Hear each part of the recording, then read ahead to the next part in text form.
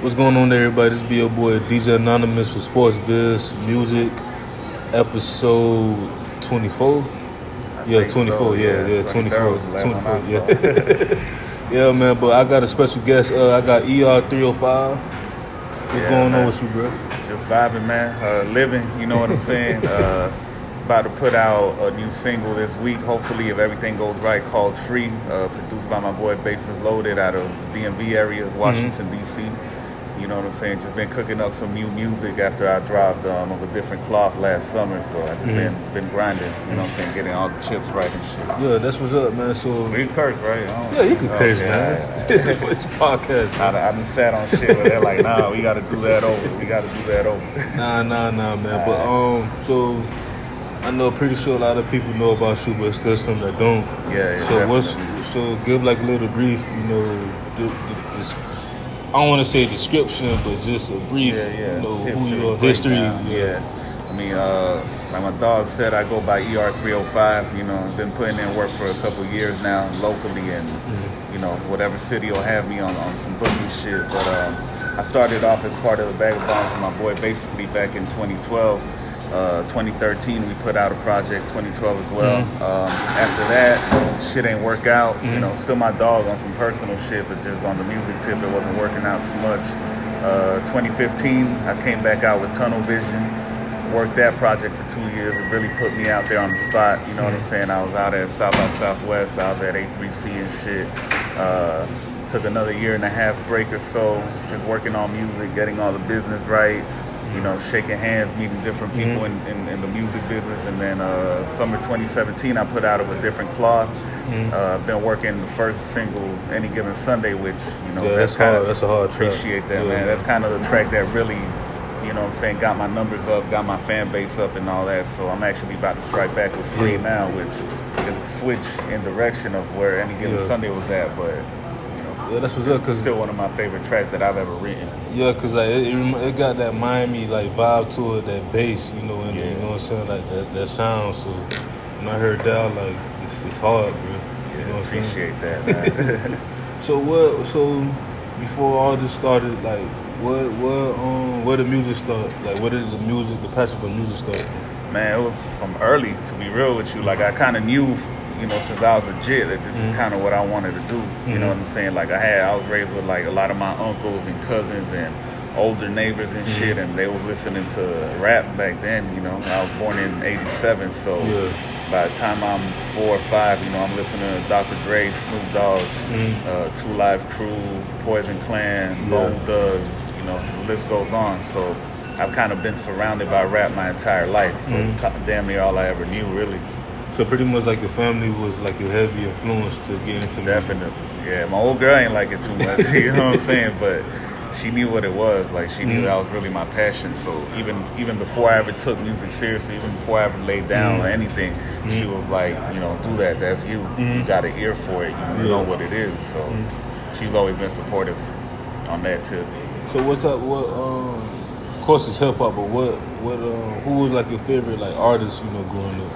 Man, like we were saying before, bro, I got so many people I grew up on, you know, starting locally, of course, Trick Daddy, you know, Miami Mayor, Bone Thugs, Nas, Wu-Tang, 8 Ball and MJG, 3-6 Mafia, UGK,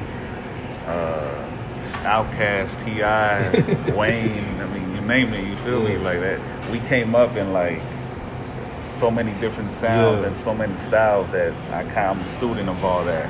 Yeah, because you know, I was born in 82, so I kind of got that feel, but you was born in 87, so you got the pretty much all the different eras, you know, like the 90s, you know, some of the late 80s, 2000s and stuff like that. Yeah, I always be telling like my older cousins and my older homeboys and all that shit. I'm like, you know, like the East Coast was y'all golden era. You know what I'm saying? Like Wu-Tang and Mobb Deep and Nas and all that shit. But like, you know, people my age, our coming of age shit was like Cash Money, No Limit, 3-6, T.I., Outkast. So that played probably the heaviest role in what I do.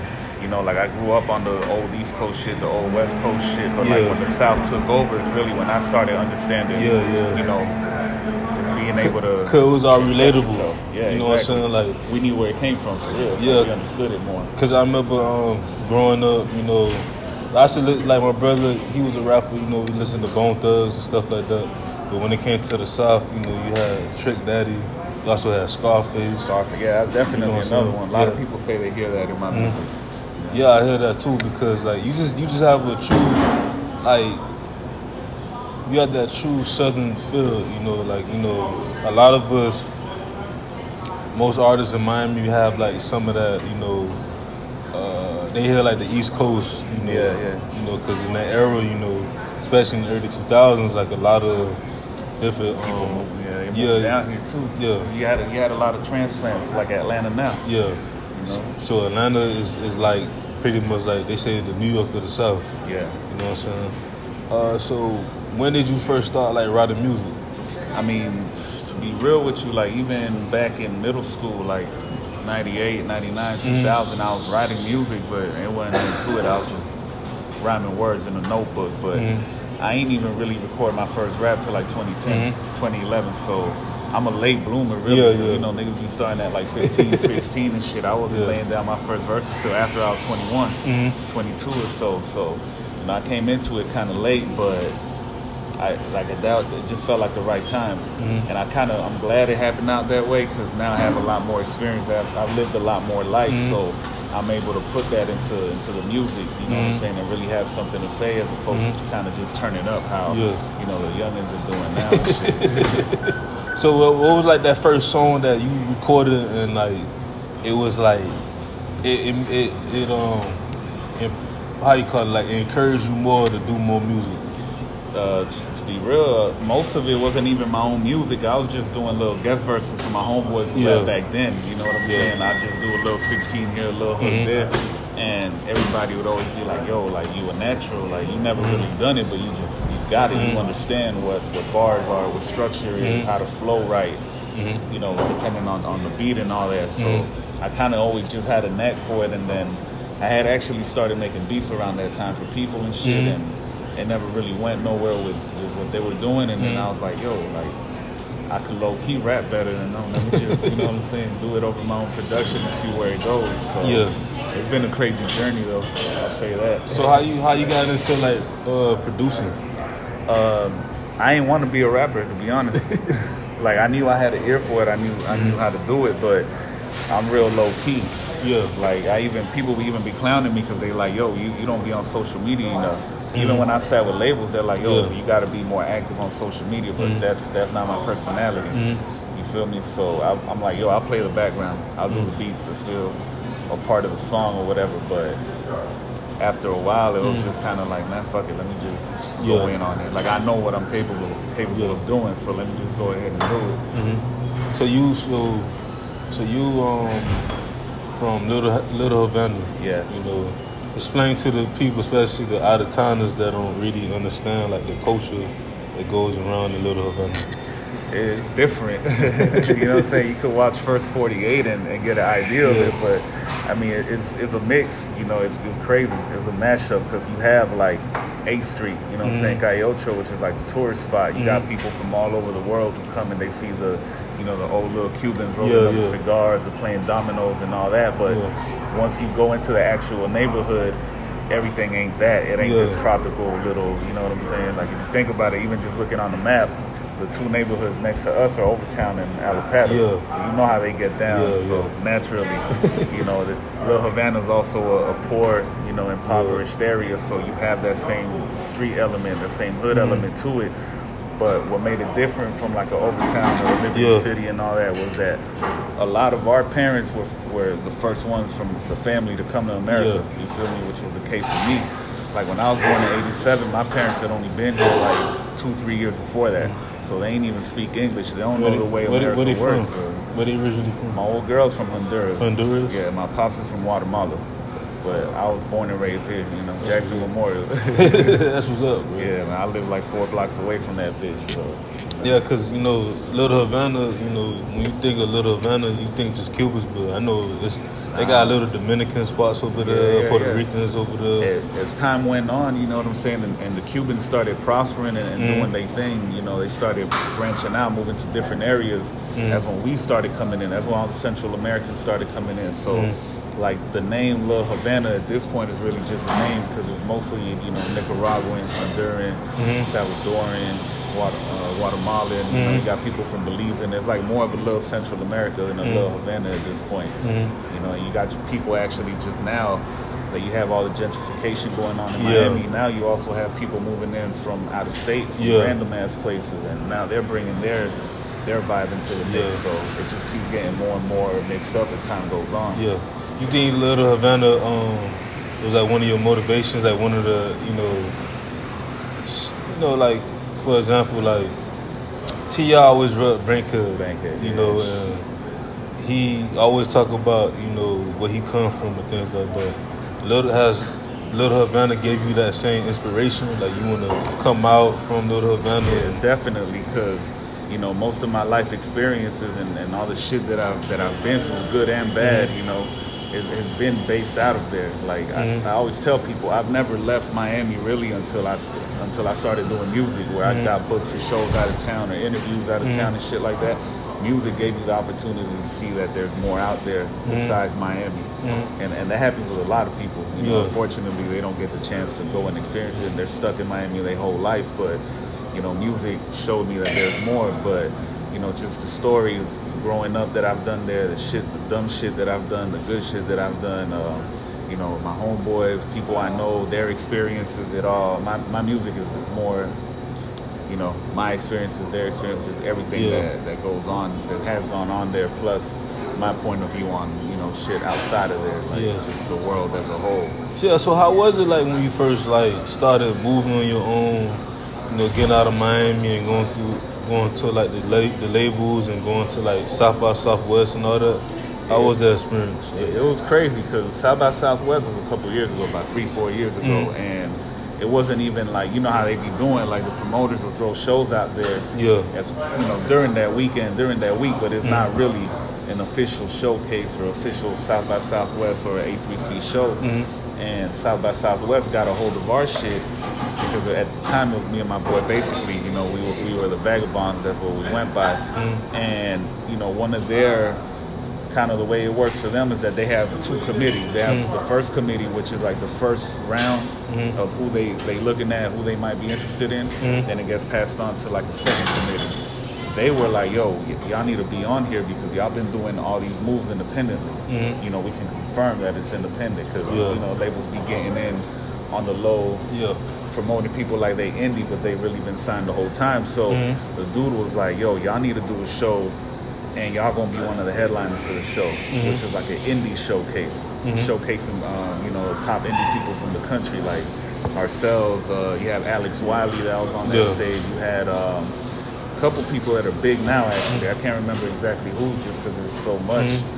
You know, so I actually brought Prez P out there to do a set with me. Yeah, we did Empty Spaces before I dropped it. It was like a little rough draft version that I had, because at that point I had no solo content, and the Vagabonds, we only had one project. You feel me? So it was pretty crazy. But yeah, man, it was crazy just knowing that somebody out in Texas was like, yo, y'all need to be a part of this. Like, y'all are doing really big things independently, and we need to showcase that. Same thing with A3C. A3C, they also hollered at us and was like, yo, y'all need to do this independent showcase because most of the people we book are signed. Y'all are indie. And at that time, we were the main headliners with 24 Hours, which is made in Tokyo, big brother. He used to go by Rolls Royce Rizzy back then. And Art Morera was also a part of that show. So, you know, Miami guesses looks. It ain't like we don't. That's usually a big complaint people got, but it was crazy. It's surreal almost, like, damn, just this shit that I spit, going to these places. Because, you know, you going out there, you know, you actually moving out and traveling and networking and things like that, because I feel like some artists down here, DJs and producers, like, they get too comfortable, you know, standing in one hub and don't realize that a lot of people love listening to our sound. You know what I'm saying? Not just hip hop, but also R&B, you know, reggae, everything. Like we just different. You know what I'm saying? We got everything. We such a big melting pot that we have whatever you're looking for in a sense. You know what I'm saying? And even in the last, especially in the last couple of years, you see that a lot where, you know, our slang is being picked up, our style, the way we dress and all that shit, the way we talk is being picked up by artists from outside of the area. You know, not even just in rap, but in R&B, you know, pop music. You hear the Miami influences, and it's crazy that we've contributed to the world like that, even if we don't get the credit for it necessarily. But yeah, because I remember I was hearing Tyga had you know, the 9 Nigga sample on one of his last albums, and then ASAP Ferg, he had like a JT Money the Who That sample. I heard that the other day. And like with them, with the whole mob, like they always show, you know, respect to the South, because, you know, in that era, in the time when we was all growing up, we was exposed to so many other like music. Like down here, we was exposed to the East Coast, West Coast, but you know, growing up, them kids was also exposed to like the Miami, Atlanta, Houston music and stuff like that. You know, so. And, you know, back in the day, it was JT Money and Poison Clan and Luke, and then, you know, that turned into Trick Daddy, then Pitbull and Ross and Flo Rida came. So Miami's always been in the cut, damn near. Like, we've never really exploded out like how Atlanta did, how New York did at first, you know, the West Coast, Chicago. I feel like we had got there about a year or two back, you know, where the spotlight was on Miami. You know, you had Denzel popping, you had Zoe. You know, they was all making their moves and shit. You know, shout out to them boys. But I feel like it ain't explode the way that it should have. Why you think so? Because I always ask myself that all the time. Like, we got all these artists and stuff. I'll say this. That's the closest we got to it. Because I've even seen Iceberg say Miami pops, an artist pops out of Miami once every 10 years. Yeah, it's true. So like 06 was Ross, you feel me, and Pitt and Flo Rida. Now 16, 15, 17, you had like Denzel, Zoe, Pump, you know, so I don't know why. I mean, I think we got the closest we ever got to like really fully popping off as a city, but we missed the mark on it, and I don't really know what it is. I think part of it is that we don't really have that unity like that. It's better now, you know, compared to when I came into it a couple years back, where yo, if we wasn't boys, we ain't fucking with each other, and that's just a mentality everybody had. And I have that mentality naturally, just, you know, being from the hood, being from the streets and shit. I'm kind of like that, but I always treated the music like a business, so I knew that I couldn't be on that bullshit. So I would reach out. I would do my part to support the shows, support people's music and all that, and it kind of would give me the cold shoulder a lot. You know, so I was like, fuck it, man, I'm gonna be like the rest of y'all. But then I noticed like it got better, but we still don't have the scene unified as a whole. Like, people work with who they're tight with. They don't really branch out too much. And, you know, like when I first worked with Art, I knew of him, but it was more of like a reaching out. Like I had the beat for Downtown, and I heard the instrumental. I was like, yo, the way he sings on hooks, he'll kill that. Let me send it out to him. You know, we got it like that. Prez P and Flow Kid, like I was telling you before, like I'd click up with them before some shows and shit. You feel me? And just being at, I might go to one person's video shoot, they was also there, or I might go to like an 8 or 9 event, they was there, so we got tight like that. Then once I heard the Empty Spaces beat, I was like, yo, this is Prez and Flow Kid all day, you feel me? So I had him hop on that. So I never really work with people on like just, oh, we tight, we cool. Like if I fuck with your music and what you doing artistically, that's all it takes. But don't you think like it could be like favoritism as well? Cause it's like I still feel that, you know, I mean, ain't nothing wrong with having a circle and things like that. But at the same time, like, you know, especially coming from Miami, we in the bottom. Like, you know, I was talking to DJ EFN. I don't know if you know. Bro, that's like my mentor in this whole shit, to be real. He was back then when everybody was like, nah, I ain't really. Nobody would even tell me like directly, like, nah, I don't fuck with you. I ain't trying to fuck with you. It was more like, all right, yeah, for sure, homie, we gonna work, we gonna build and all that. EFN kind of took me under his wing when Mayday was doing their thing locally. You know, he was showing me like, yo, you need to fuck with this person, stay away from this person. You know, when you start dropping your music, this is how you do it. This is how you reach out to the promoters and shit like that for shows. So he really taught me a lot. Him and UB from THC Crew or Maybach Latino, as they got to be known. Them two dudes were like OGs to me in this music shit. They kind of took me under their wing when they didn't even have to. They didn't even know me like that. But they just saw, like, you know, the shit I was trying to do. Yeah, man. So, yeah, man, because, like, like the same people mess with the same people. And I'm like, you know, when I pay attention to, like, the Houston and Atlanta, and I'm just, you know, speaking from, you know, a southern expert, is that you can have problems with someone, but you'll still work with them because of the fact that we all going for that same goal. You know what I'm saying? Exactly. Like when I heard when Jeezy and Gucci was on that track a few years ago, because everybody knew about that beef. Yeah, and that was real. That was real beef. That wasn't no like people died doing that beef. You know what I'm saying? Like it was something that was like real, but they was like, you know what? Past of the past. You know, we was young. We trying to get this money. You know it ain't worth destroying what they building and shit. Yeah, I agree. Yeah, I mean, we all, it's a rapper ego thing. We all got them, you know, to a certain extent, but for some reason we got them really bad down here. Like people, even outside of music, like Miami's a very egotistical place. Like people think very highly of themselves. So I've seen cases where, you know, somebody will want to collab with somebody, but they'll be like, nah, they not on my level. I can't fuck with them yet. And then that person ends up being the one turning up and really, you know, getting it and doing their thing. And the other person who's like, I ain't trying to fuck with them, they try to come running back. And it's like, nah, bro, you do your shit. Yeah, that's my thing, bro. Like, it's real. Because, like, you know, as a DJ, and, like, you know, when I reached out to people for my podcast, you know. Oh, I'm sure you've been through it. Yeah, I've been through it since I was 15, like, as a DJ, and even with, like, you know, trying to build my show. And it's like, you know, you know, you doing your thing. You know, I'm speaking about like the artist that's you know kind of big headed, but like be humble, man. You know what I'm saying? Exactly. Like I'm humble, but I'm like, you know, for example, you got shoot ER 305. Like you're known.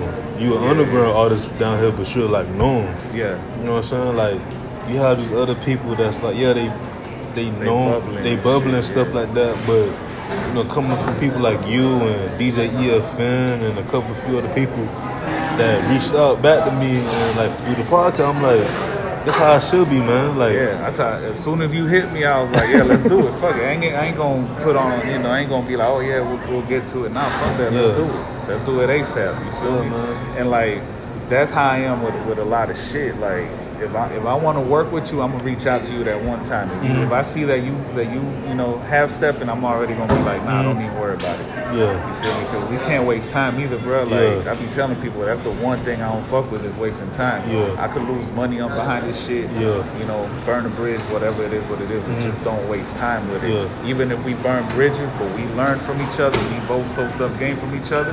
That's cool. It wasn't a waste of time. You taught me some shit I ain't know. I taught you some shit you didn't know. You feel me? Like, I was gonna say, like, with the whole being humble shit, man, like, I'm aware of my skill set, you feel me? And I'm not saying that on some cocky shit, like, I just know, like, it's like me telling you, yeah, this is glass right here, you feel me? Like, it is what it is. I've accomplished what I've accomplished. It's not in a big-headed way, it's just, I've been blessed to be able to do that, you feel me? So I'm humble about it because I know that it ain't have to happen that way. I know that, you know, I could have been sitting on SoundCloud with like 2 plays and shit. Yeah. So that's like when you reached out to me, I was like, shit, man. Like I know we ain't know each other personally, but I've been following you online for a minute. Yeah, because I knew of you. Like the fact that you even reached out to me, and I had already been following you from the mixtapes that you was doing. I was like, hell yeah, let's do this shit. Yeah, man. Because that's another thing too. Like, for me, one of the few DJs, we trying to bring back the mixtape game because you know. About 10 years ago, maybe 6 to 10 years ago, like the mixtape game was like on top. Yeah. I don't know if it has something to do with streaming, but streaming to knock everything off. Gee, shit. You think what you think about streaming? I mean, it's personally, I mean, I respect it because, you know, you got to adapt to die. You got to everything evolves. You feel me? Like we went from records to cassettes to CDs to MP3s. Now we streaming this shit on clouds. You feel me? But like, I like it because at the same time, it kind of eliminates the walls and the gatekeepers and tastemakers and all that shit. You have a way of putting it in the store the same way Atlantic does, the same way Def Jam does, the same way you know, all the major labels and all the major influencers do. My problem with it, from an artist perspective, is the pay rate of it. You know what I'm saying? Like before I was in the mix, you know, back in the mixtape days and shit, back in the CD days, especially if you was indie, bro, you getting $8 or $10 a CD. You ain't had to sell that much. You feel me? Now with streaming on Spotify, for example, that's really like the main one. You got Apple Music. You got SoundCloud, which is free. You don't really get paid off of that. You have Deezer. You got all these shit. But Spotify is really where the main one, where people are going in and listening to your music. You know, I know that's definitely the case for me and the case for people that I chop it up with and shit. But let's say you listen to my track on Spotify. If you have a premium account, you pay for your Spotify. Every stream you give me, you paying me 0.007 cents. You feel me? If you got a free account, you paying me 0.004. You know what I'm saying? Cents a stream. So it's like, unless you bringing in hundreds of millions of plays, there's no livelihood in that. You know, which I'm gonna do music regardless. Like I don't do it for the money. I don't do it for the clout. I don't do it for fame. I do it because I really love it. You feel me? It's my passion. But it makes it harder in that aspect to be able to not only make a living off of it, but just be able to flip the money that you do make back into your business to do bigger and better things. So, you know, I have to go outside of music to find ways to get bread and keep building my brand as ER305, as my label, you know, with High Rollers Enterprise and shit. You know what I'm saying? Because what I do get off of royalties at this point, to be real, you know, I'm gonna keep it a stack. I ain't one of these niggas out here bullshit. What I do make off of royalties off of Spotify and Apple and YouTube, I'm throwing that right back into the music. That ain't even hitting my pocket. That's hitting my LLC's bank account, and it's like, all right, which you know, what promo company I gotta pay this week? Which Spotify curator I gotta pay to put my shit on a big playlist so that I could get the exposure. 'Cause that's, I mean, it's all about marketing and exposure at this point. You know what I'm saying? My wifey, you know, she works in social media influencing and social media marketing. So I'm seeing firsthand the traits, the patterns. So she working the she's gonna start working my shit now, but I've always just kept my operation to myself, man. Like I oversee everything. Like I sleep about 4 hours a day off of music. You feel me? Like, but she's taught me, like, yo, this is how the inner workings of this really works. Like through her and through me sitting with people that work at labels and, you know, sitting with a label at one point, it taught me that nothing in entertainment's a mistake. Nothing's a fluke. Nobody blew up just on some organic shit. That does not exist. You feel me? You gotta market yourself. You gotta market yourself. You gotta pay top dollar to marketing companies and to influencers, and just like the labels do. The only advantage they got over you as an artist is that they got the money. They're the banks. You know what I'm saying? Like a record deal, all that shit is a loan. So, you know, it's really a matter of being able to finance your own career, because there's a way for everybody. You know, you cannot like what I do.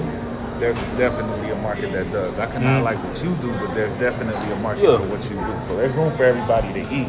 But getting to the point where we're eating is hard because of what streaming has done. But like I said, you gotta evolve or die. If you don't adapt, you're gonna drown in this shit. You feel me? So you can't be mad at it. It's like Netflix and Blockbuster. It ain't no different. It's technology. It's the world we're living in.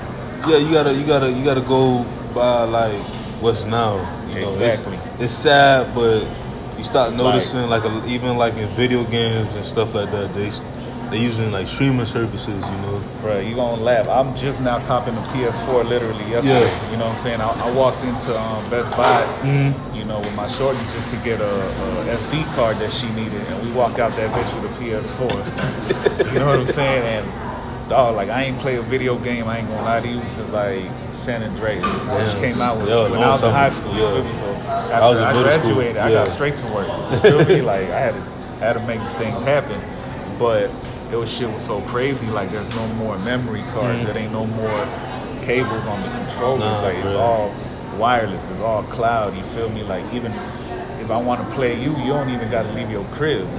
Just look up my name. You know what I'm saying? Buy the game if you ain't got it. Yeah. And we get to it. What's your username on the PS4? Hey, somebody out there used the ER305. I don't know why. Yeah, so if you want to look me up on PSN, just look me up at the real ER305. All right, so I'm gonna add you, bro. For sure. On there, I'm like King Mobley 305. All right, you know cool. what I'm saying? Yeah, I'm gonna look you up when I get back to the crib now. But yeah, man, like we gotta adapt. It's new technology. Like the way I do it at this point, just the fact that Spotify is able to pay me, or I'm able to get paid off of it. I'm able to get paid off of Apple as an independent artist without having to have somebody take a cut out of my shit. You know, it's great. So even if they're paying peanuts with it, I'll take it. Because I use the free platforms as promotion also. Yeah, like SoundCloud and things like that. Yeah, like what I do personally with my SoundCloud and YouTube, like I dropped Any Given Sunday on YouTube, the audio. On SoundCloud with the audio and on YouTube with the video. Yeah. You know, now I'm gonna do free, same thing. I'm gonna drop the audio on SoundCloud. I'm gonna have the video going up on YouTube, and I'm gonna use that traffic to link them back to the albums. You know, which are on all the platforms, Spotify, Apple, and all that. So how is the process really like the put your music on iTunes and Spotify and things like that? You just got to go through a aggregator. You know what I'm saying? The TuneCore, CD Baby, you know, Radio Kid, I believe it was Distro Kid, my bad. You know, there's a couple of them out there, but I actually, off of the strength of Tunnel Vision, I started off with TuneCore. Yeah. You feel me? Just because I liked what they was talking about, like, fuck it, you know, $50, and I keep all my shit 100%. Yeah. So I went with that for Tunnel Vision, and through the work that I did with Tunnel Vision, you know, I was actually offered a distribution deal through Foundation Media. That's what's up. For different cloth. Yeah. So, I mean, it's distribution, so I still got to pay out the pocket, you know, all the marketing, all the everything, but they put me in places that I couldn't get to by myself as a TuneCore. Because TuneCore is just, you pay us, you don't put your shit here, that's it. Everything else is on you. With Foundation Media, you know, they get to use their relationships and their connects to get me onto certain Spotify playlists that there was no way in hell I was going to get on. You feel me? They have ways of putting me onto YouTube playlist channels that I couldn't get on. You know, and as the song generates buzz, they'll actually come out the pocket. You know, and I have a very fair deal more than fair deal with them, you know, as far as a payment split. Because I keep all my publishing, I keep, you know, the royalties, they get their cut, but you know, it ain't shit, really. Yeah, because before the podcast, we were saying about like the whole independent route and labels and things like that, and you had your own experience with, you know, dealing with labels, and how was that? It was cool. I mean, we met. I ain't gonna lie to you, bro. Like I said, you know, the music, the money for music's cool, but it ain't, you know, it ain't where I needed to be at. So I actually ended up meeting a couple people from a record label because they was in town for Winter Music Conference. You know, so they touched down in Miami. They needed on some work. So one of them already knew who I was from booking me for a show. So they was like, you know, holla at him. He'll take care of you. Yeah. So we did that. Later on, we linked up, and he ends up telling me, he's like, yo, you know, I A&R this project, this artist, this album, and these are Grammy Award-winning people and shit. So I was like, dog, we gotta chop it up. And that goes back to networking. It's really who you know more so than what you know. So, you know, he was breaking down the game for me, what labels be looking for in the artist, you know, what would motivate them to sign somebody. And, you know, it's kind of sad to say, but it ain't about the talent or the art anymore at all. It's about the quick dollar, you know what I'm saying? The quick buzz. Because if you look at it now, a lot of people who get signed, they're literally not around even in less than a year's time. You feel me? So the dude, I respect the fuck out of him because he told me straight up, like, yo, like, you got an image, a good-ass image that works. You do. He's like, you got the hooks. You definitely got the bars. You have the production. He's like, yo, just build your own shit up, bro. He's like, it might take you years. That might take you 10 years, but if you really want this shit and you know, you go about it that way, he was like, you won't regret it one bit. He's like, because you have everything. He's like, you just need to get yourself out there, like, to a point where you can make a living off of this. He was like, and you'll eat better than most of the people that sign to us. Yeah. Because the reality of it is most of them ain't eating. They living off of loans, off of record advances and shit like that. So, you know, that shit gave me a big respect for him because I was like, you ain't had to tell me all that. You could have just played me. You ain't even had to meet with me. started. No, that's real. You could have gave me a bullshit ass deal that I would have been locked in for life, you know, or find a way to pay it out. Yeah, because because I just started my marketing company, like officially. Yeah. You know, and for me, honestly, like Ludacris and his agent, he was pretty much like when Ludacris got that $70 million deal from, I think it was Def Jam. Yeah. They didn't sign no contract together. Like it was like loyalty. You know what I'm saying? And like I'm a type of person where I honestly, yeah, maybe some contracts here and there, but really like for instance, like basic. Like keep it basic. Like, you know, I got you, you got me, we good. You know what I'm saying? Like stuff like that is like that really motivate me because it's like I'm not that type of person to be like, all right, here's a contract. Yeah. You know what I'm saying? Like I'm like, no, I want to work through. Like I want to work with you, like with the marketing. Like bother me during the day, you know, at night and stuff like that. My fiance may be mad, but you know, it's a business. You know what I'm saying? Like, I want to keep that close relationship, and I feel like when you look at the Kendrick Lamars and TDE and all them, like you look at Quavo and Amigos and what's the name of that label? Quality Control. QC. Like you pay attention to them companies and how they treat their artists. And like it's not just the paperwork and even just the money. You know, the money always gonna come, but it's more about like, hey, listen, I respect you. I want to work with you. I want to help you grow your brand. That's another thing. Like branding is very important. Like look at artists like Cardi B. Like Cardi B, I felt like she done a hell of a job. I feel like she. My grandma know who Cardi B is. She don't know who I am. She don't know who ER305 is. But she know who Cardi B is. You feel me? I feel like when she was on Love and Hip Hop, like she put some sauce in it. Like she put some game in it, and like she used that platform to get where she wanted to really be at. Because I feel like with her, she always had a plan. Like, you know, they talk about like Love and Hip Hop. I ain't really like Love and Hip Hop like that. You know, I like when it came down to Miami, but you look at Trick Daddy, you look at Trina, especially Trina. I'm like, I feel like Trina is using that platform to get to do something bigger. Yeah, and get closer to the younger generation and stuff like that. And like I just feel like sometimes like you have to use like other platforms, even some platforms you may not like, you know, but use it to get where you want to be at. Because at the end of the day, you always gonna use something that she don't like to use, like whether it's a company or platform. But that don't mean it's like nowadays with streaming and everything, you don't have to commit to anybody. Definitely, man. Like even like to be real with you, like even my situation with Foundation Media, like you know, if I gotta tell you, like I always have a humbleness about this, about the music shit, because I don't gotta be to the point where you even knew who I was to reach out to me to be on the podcast. You feel me? But luckily, I'm blessed to be there. So, you know what I'm saying? With Foundation Media, the average listener of your podcast probably has no clue who they are. But just to give you an idea of the situation that I'm involved in, they handle distribution for Rich the Kid, G-Eazy. You know what I'm saying? People like that, people on that level. So just the fact that they had even reached out to me and put me in contact with their main like the owner of their shit, not even like an A&R or nothing. The owner was like, yo, I heard, you know, you a solid dude outside of the music, which to me is more important than the product, because we're just putting it out in the marketplace for you. And that shit alone, I was like, man, like we could meet. You know what I'm saying? We talk over the phone. Because I like getting your vibe in person before I really do any kind of, I'm the same way. You know what I'm saying? So they was good dudes. Like I could see they had no bad intention behind what they was trying to do. You know, their contract was straight to the point. Like, this is our cut. You know, this is what we're gonna do. If you can get it here, which is fine. You know, put it on my shoulders. That's the whole point of being indie. So, you know, let's do it.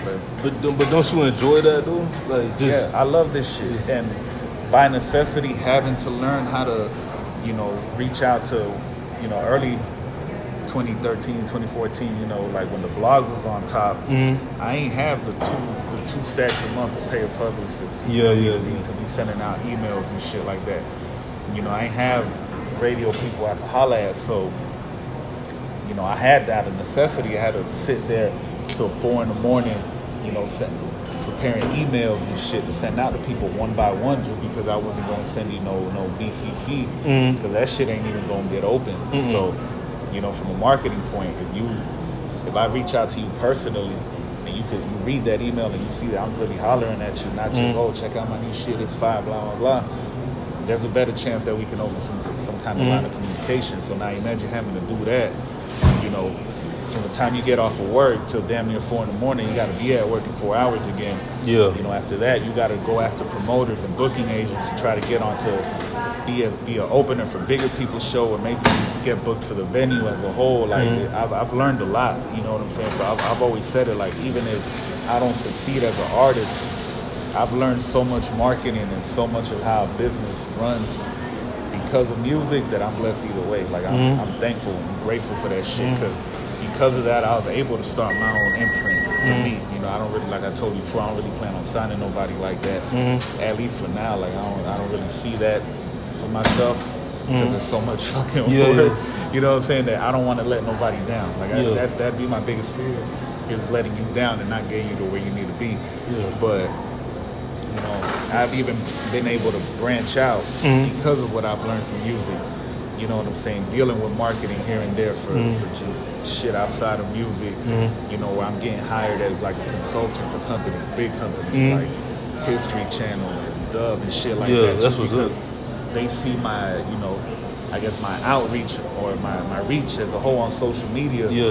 And the demographic of people that I reach. So they're like, yo, we need your opinion. We need your thoughts on, you know, what we're doing. That's what's up, because I was about to move into that, because you stuck with hip hop. You know, some people, you know, they change, you know, direction, going to, you know, pop and things like that. But would you ever, you know, want to move into like business, like the business side of music, like from the business, in the future? From the business side of music, I feel like I'm already there, just, you know, being independent. But, you know, if I'm older and something came, you know, got brought to me on the table where I could be a head of A&R, that's what I'm saying, a VP of a label or some shit like that, that definitely would be something I do, you know. And even outside of music now, like in the last year, I've been getting involved in things outside of music, you know, through my homeboys that they've grown up and bossed up in their own ways, you feel me? And all coming from the same shit that I'm coming from, you feel me? Dudes I grew up with, like, you know, it's day one shit for real. So, like, the different, you know, fields that they're in, they showing me, hey, look, this is how this works. This is what happens here. I show them the music business, even though they might never apply it to themselves. It's still knowledge they get, knowledge I'm getting from them. So I've actually jumped into a couple other things that I'm eyeing right now, you know, like commercial real estate, you know, hedge funds, cryptocurrency, shit like that, just off of them bossing up in those fields, me bossing up in my field, and we all just trade knowledge, you feel me? So I stuck with hip hop. I'm still always gonna be music, even if I'm doing other shit. I kind of keep them separate, just because I want your primary focus to be my music. You feel me? The shit that I do outside of that is just opportunities that I get because I might have grown up with you, or we met because of my music, and you know, we just linked up to that level where we're putting each other up on game and shit like that. So like the whole process in creating a label is like a business. Like it's a business. LLC and all that stuff like that. I kept it real basic. You feel me? Like I ain't even go for no business loan and shit like that. I'm just getting the money and you know, putting it where it needs to go, really. But that's what's up, because like I haven't had a talk like this in a minute, especially with an artist, about, you know, investments. How important you think that investments are? Because with cryptocurrency, I haven't really done it, but I've, you know, invest in, like, you know, stocks and stuff, like penny stocks and things like that. So how you as an artist, you know, especially working in the industry where, you know, in reality you don't really get paid just for music, you know what I'm saying? You can't just get paid off of music. You ain't gonna make it. So how important is investment to you, and advice that you can give to like younger artists? to me is real important because, you know, if you get the opportunity to take this music shit to a point where you're even making a living off of it, like I've been telling people, like, yo, there's kind of no middle class in music. You're either balling or you're not. You feel me? You're either not making a penny or you're making a shitload of money off of this. But that shitload of money that you're making don't come forever. You see this shit every single 6 months. Somebody's filing for bankruptcy. Somebody's broke. Somebody's tweeting about how they not getting paid by their label. You feel me? So it's definitely important, whatever money you do get, to branch out into different investments, you know, whether it be real estate, whether it's opening up a business, even if it's some simple ass shit, you know, some little local, you know, stock market, cryptocurrency, lending, you know, something. It's definitely important because, you know, I can speak from experience. You know, having to do this on your own and not having a rich family member or a dope boy homie of yours that could bankroll your shit, you know what I'm saying? It's hard to come by. It's hard to do this. So I've had to go and get money from other directions, you know, whether it's legal or not, and be able to fund the things I need to do here. With crypto, I'm a big fan of it.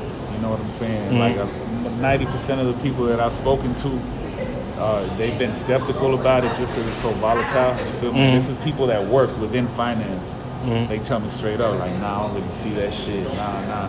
Either because they ain't get it, or because it was a threat to their own livelihood working on the bank side of shit. You feel me? But I've actually had one of my homeboys come around, and he works in finance, and he was always like, nah, that's cool if you believe in that shit. You know, yeah, I'd invest in it, I guess, if you believed in it. And now he's singing a whole nother tune like, yo. But because, you know, with me, I like to learn different things and stuff like that. So, like, and I like to do my research before I actually, you know, touch it. Like, what's the benefits of having investing in cryptocurrency? To be real, cryptocurrency, you could kind of look at it as a way more volatile version, 24/7 version of the stock market. You know what I'm saying? Like, the stock market closes. Crypto don't. Because it's digital. So it keep going. Yeah, it's 20. Bro, you got to be on point, dog. Like, you know what I'm saying? It's basically, you're doing the same thing. Instead of buying stock, you're buying a coin or a token. You know, because I think a big part of the confusion, because, man, this shit, I'm deep. I ain't gonna lie to you. I spent 2017, other than working on a different clock, I was just studying and doing my own research and homework on cryptocurrency. Like, that's literally what I spent 2017 doing. That's why I ain't really come back with the music until, you know, the second half of the year and shit, because I was really knee deep into that. You know, it ain't that different from the stock market, where you're investing in startup companies or even an established company or a currency, you know, and doing your research, doing your analysis and all that, you can come out, you know, making a decent amount of change off of it. Because I think the biggest confusion with crypto is that it's tied in, you know, like deep, heavy with Bitcoin. You know, when people think of crypto, they think of Bitcoin. That's like the Coca-Cola of crypto. You know what I'm saying? So, like, what happens is that people think anything crypto is Bitcoin, and that's not it. That's just one digital currency that exists out of thousands, you feel me? And not everything's a currency. Some things might be a token where, you know, it serves a purpose, whether it be in a technology aspect, you know, like we need this token to go through in order for this transaction to happen. Or it could just be tokens that you're treating as stock for a startup company.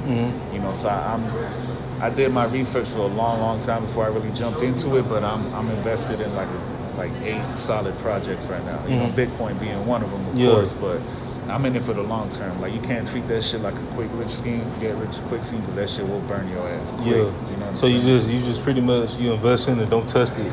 Don't touch it. You know what I'm saying? Because I think that's why people was kind of like, even myself, kind of questioning it. Cause I'm like, you invest in it, but then you get your money out of it like that quick. Like, for me, I like to sit on stuff. I mean, that's no different than a day trader with the stock market. You know what I'm saying? Like, I always wanted to get into the stock market for whatever reason. I never did. Crypto caught my eye. I got hooked on that shit quick. So I learned a lot, and it made me realize how similar the stock market is to that. It's just a lot slower paced. It's a lot less volatile. You know, because you're going off of the New York Stock Exchange, 5 o'clock. You feel me? Crypto's 24/7. So I've been up 2-3 trying to make a move, because I know if I wait till I wake up in the morning, it's going to be too late. Kind of like Forex. one of my boys put me on the Forex. He showed me, yo, we don't go off of American time.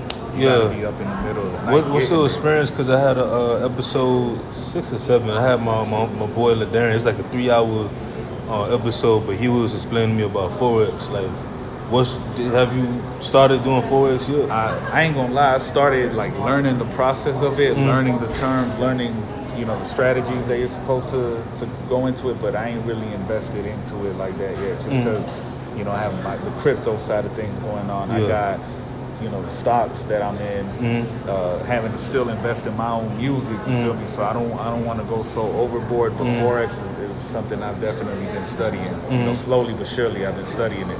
And all that business as a whole interests me. That's why when you ask me, if a label job or opportunity like that came along, I'd definitely be on board for it. Especially, being an artist, being young, not being stuck in the old ways of how shit works. I'm always down to bring new ideas to the table. And I think that's what I like the most about cryptocurrency is that, this is a shift in how shit works. You know what I'm saying? A lot of people don't like it. And when I say people, I'm not talking about us. I'm talking about Congress, politicians and shit. There's a lot that do not like this. A lot of government that do not fuck with this. But it's like we was talking about streaming earlier.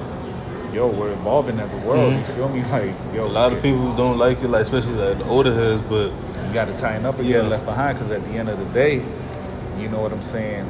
If we could eliminate the need for a Western Union, I don't know, you're American or you're people from another country. No. I'm from. I was born and raised from my mom's side. They from the Bahamas. You know what I'm saying? So let's say they gotta send money through Western Union to the Bahamas and shit. They gonna get hit with fees. Yeah. But now, if I gotta send money to somebody in Honduras, as long as they got internet access and let's say a phone, I could send them whatever digital currency they prefer, and the only fee they gonna have is a very minimal fee when they go to cash that out, which is a transaction fee. Yeah, but you see, like Western Union, they slowly like get into like technology, with the app and things they, like they that. actually, they working with, if I'm not mistaken, it's Western Union. They working with Ripple on some things to use their technology. So even shit like that just validates that field already. The fact that Congress has to sit there and have damn near bi-weekly meetings about cryptocurrency, like you're kind of validating it. So to me, it's here to stay. You feel me? There's going to be a lot of these coins that ain't going to exist in 6 months, a year, either because they're scams. As a business, they couldn't do the things they needed to do, or regulations come down the line where it just makes it impossible. I mean, that's like stocks. Like before cryptocurrency, it was penny stocks. Penny stocks. I forgot. I missed that wave, and I shouldn't have. But, It's still a wave, but it's quiet because like Amazon was a penny stock at one point, but we was young. Like that was like in the early 90s. And that's what I be telling people. Like I always do your own research. I be telling people like, yo, don't do some shit because I said it. You feel me?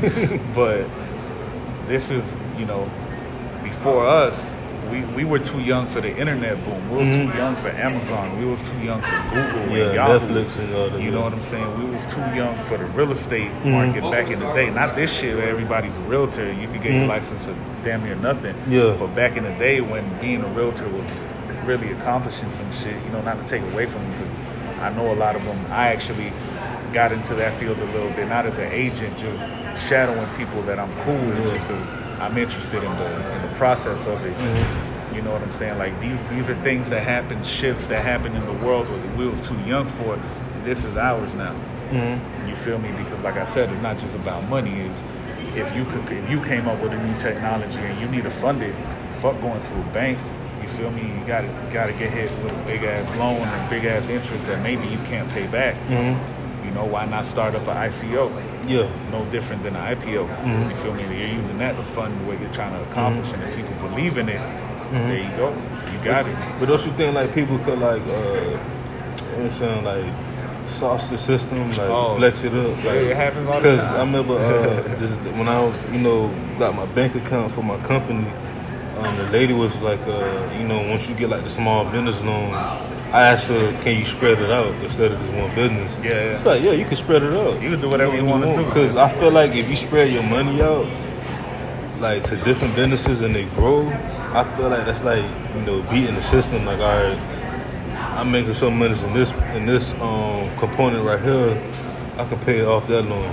Yeah. Because, same thing with houses and cars and things like that and school. Because I'm in school right now, getting on the loan. So it's like you have to learn how to milk the system legally.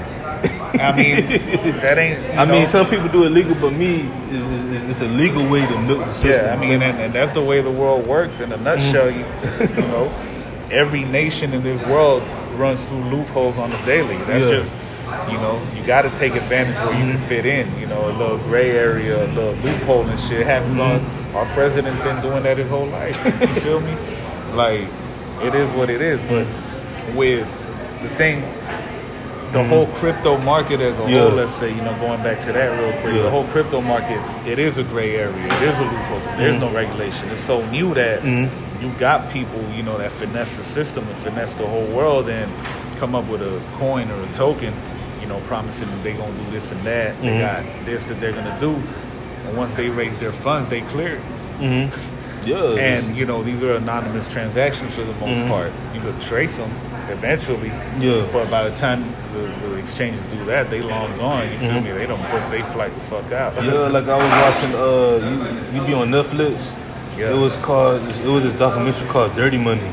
I seen some of it. It was this dude, the payday loans. Yeah, they was the one that was covering Enron and all the different. I'm like, bro, like that's like this dude literally ran a company where he paid people their loans, but they paid pretty much 10 times more than what they was paid from the loan. I'm like, you just sell it to them as an easier way to get through it. And this dude, but he was stupid because like he wanted to be known. He was like a race. He wanted to be like a celebrity, race car driving and stuff. Billionaire, things like that. I'm like, that's why they be saying fame's the most dangerous drug there is. Yeah. And now, especially now with social media, the way the shit is, you see it. People do anything they could you for got attention. TMZ all around the place and stuff like that. Not even that, bro. Like just the shit I be seeing people do on social media just to get likes and comments and attention and shit is like, bro, like, what the fuck is he doing? You feel me? Like, and I can't even say that's some jit shit or that's some shit that younger grown people do it too. I know people older than me that be that's doing shit on the internet. You feel me? Don't you think because it's like desperate, like, they really want the fame and stuff, and they see like, you can get the quick money and things like that. Cause it's like, for me, I always say the grind is sweeter when you go through like a long journey. You know what I'm saying? As much as it be some days like, damn, I wish I made it already, or I wish I had this type of money.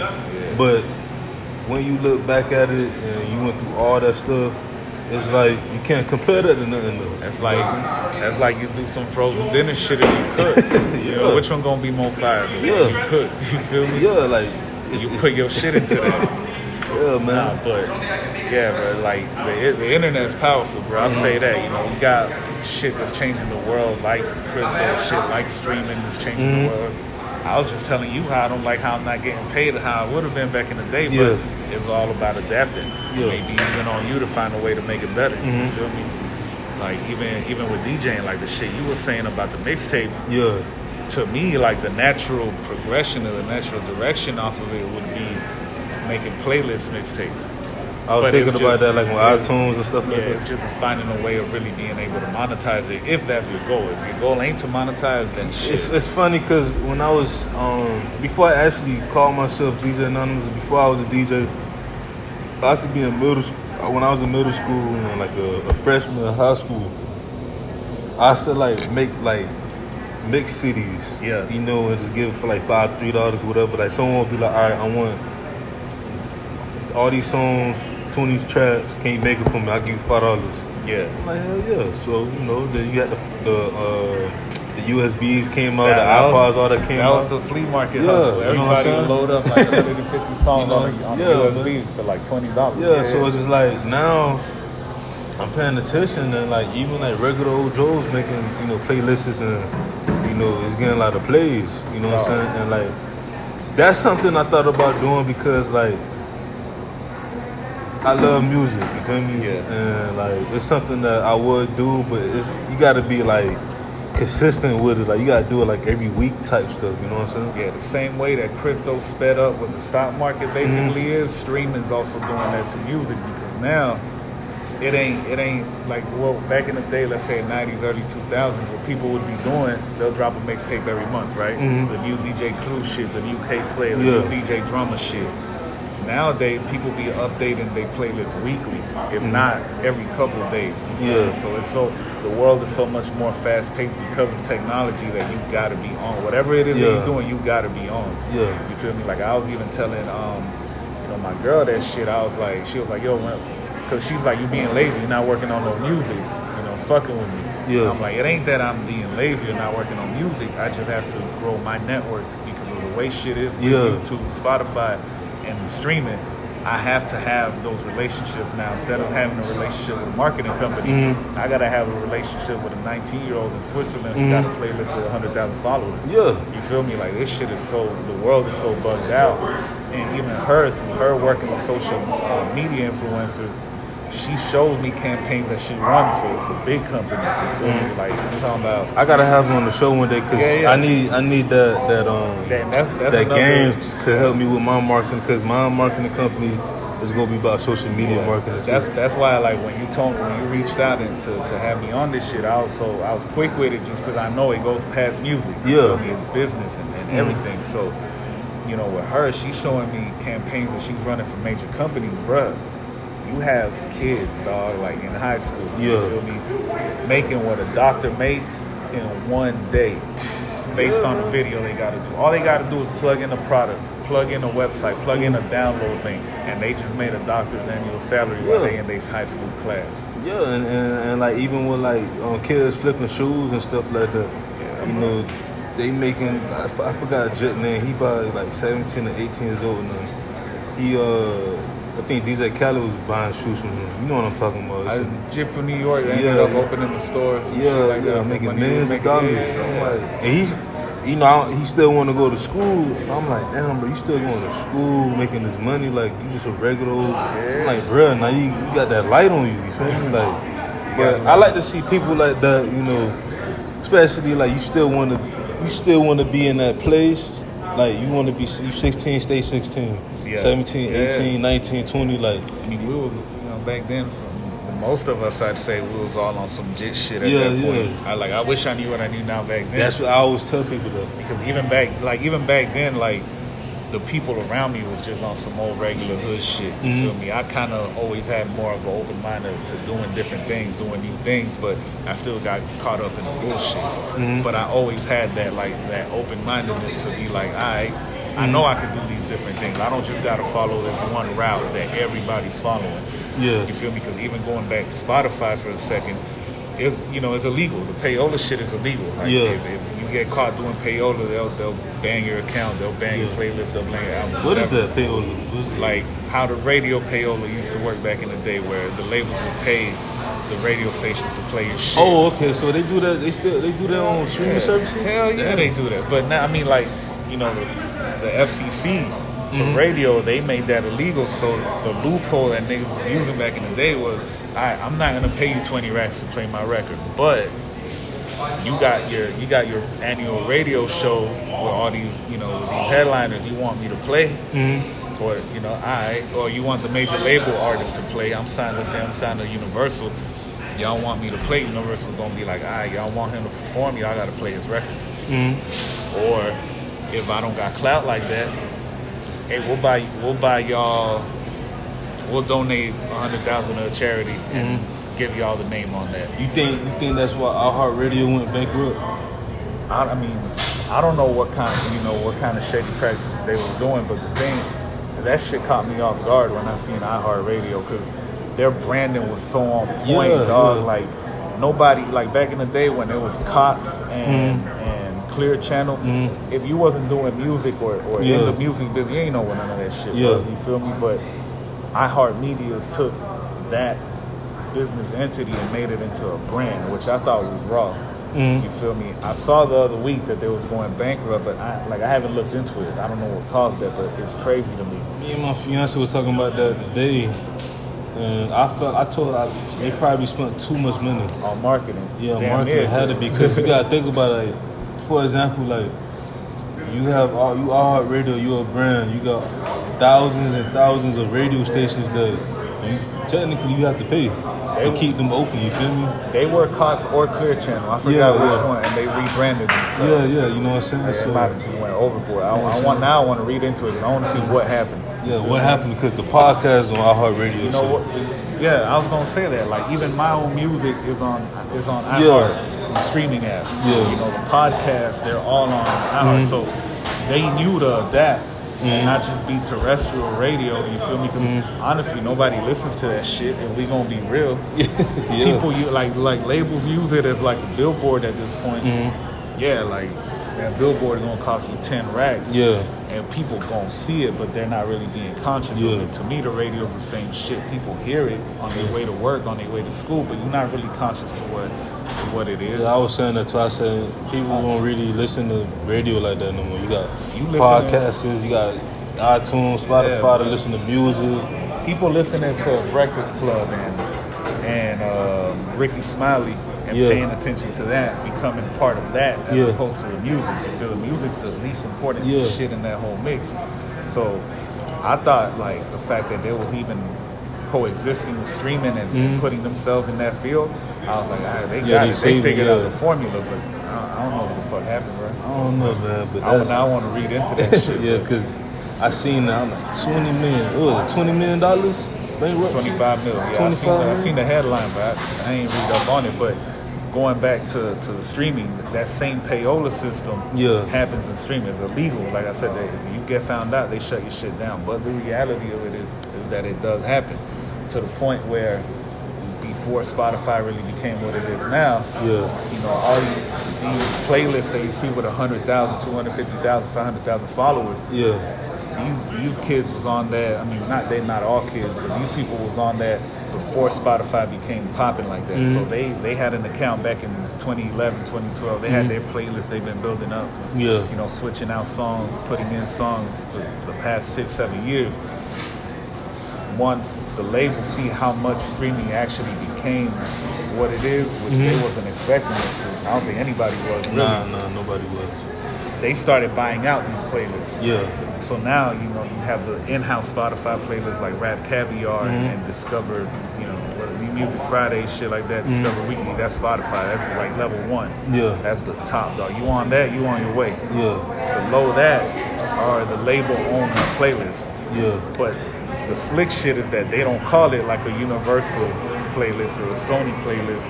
They create their own subsidy companies. And they become now a network of playlists. So you have Topsify, for example. I forgot who they belong to. But they're like a network of, let's say, 15, 20 playlists. All those playlists are just the artists that are signed to that label. That's crazy. You know what I'm saying? So that's level 2, let's say, right? Now me, indie, I'm coming in. I'm like, man, I need to get on this shit. So I found the curator person, because, you know, it's linked to the Facebook profile. Like, if you look at the playlist and you see the person who's on it, I'm giving up game. I don't give a fuck, bro. Like, we all in the same game. You gotta, I ain't one of the people that don't keep the secrets.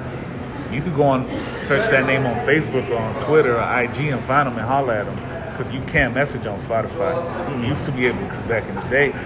But they now, changed that up. Yeah, now you got to go outside and do your communication. She told me, holler at this email, holler at this person, right? So I'm like, all right, cool, bet. And I look at the email, I see it said so-and-so at UMusic. I'm like, UMusic, what the fuck is it? UMusic.net. So I typed it into Google to see, like, if there was a company or some shit. UMusic is the email address that Universal uses. Wow. So I'm like, alright, fuck it. Hey, I'm ER30. Like, I do all my own shit, bro. I do my own emails. I do my own communication. You feel me? Like, I'm a one-man band with this shit. So I go, I holler at them. And when they reply, I saw the signature of the email had Universal Records on it. So I'm chopping it up with the lady. I'm like, hey, what's up with getting Any Given Sunday onto this playlist? And she was like, yeah, for independent artists such as yourself, She was like, that goes for $2,500 for every 5 weeks. Wow. So there's, you know, like I told you, nothing's organic. Nothing is an accident.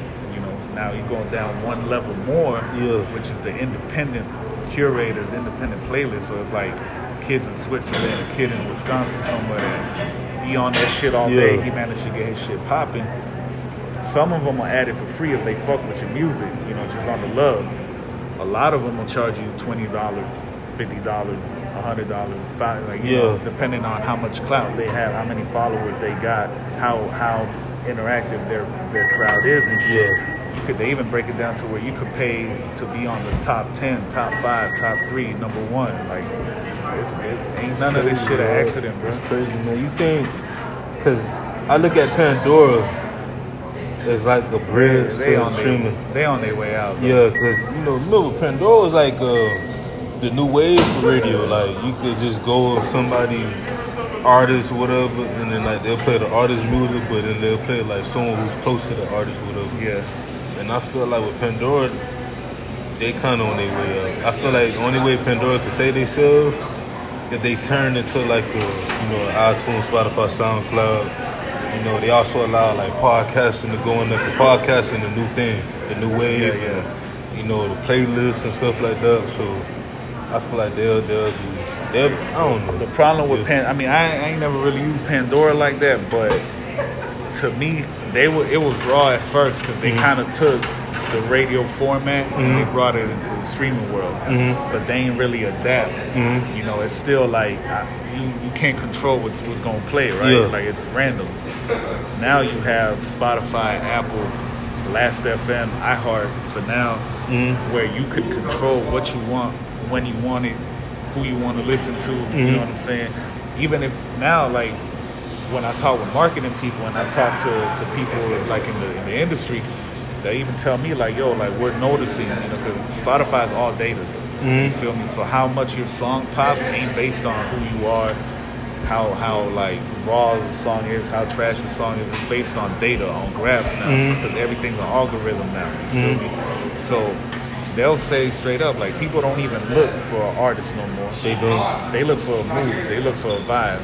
It's like they stock. It's like they stock exchange. Like they look at the data that's from this person and stuff, and they attack it. You know what I'm saying? That's how they determine who they gonna put on what playlist. On the Spotify ran shit. You feel me?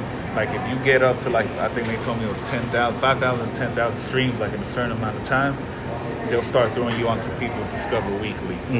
From there, you'll go into Daily Radar or whatever that shit, a new music radar. But it's all based on the data that they're getting. So at the same time, you have the people, how people used to do a few years back with YouTube and SoundCloud, that they was buying the fake plays. Spotify can see that off rip. The moment somebody hit a bot or a click farm hits play, they know. That's crazy. So they, you know, they put like a little star next to your shit, like, this is bullshit. This nigga's gonna get 20,000 plays, but we're not gonna do nothing with that because that's bullshit. Yeah. So they could tell, like, it's crazy technology, bro.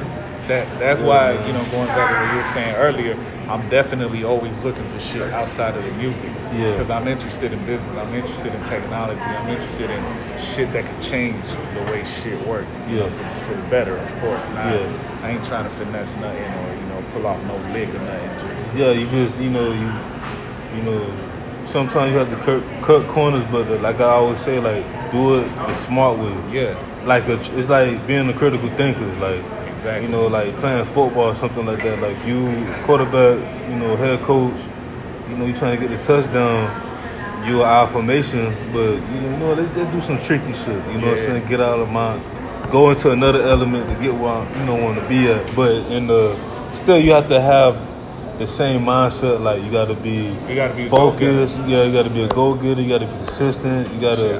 I'll give you a perfect example for you, right? This is a for worse scenario, for worse example, right? With DJing, bro, like, yo, DJs went from having to load up vinyl, carry that shit everywhere, carry it back off when you're done. You know what I'm saying? To Serato.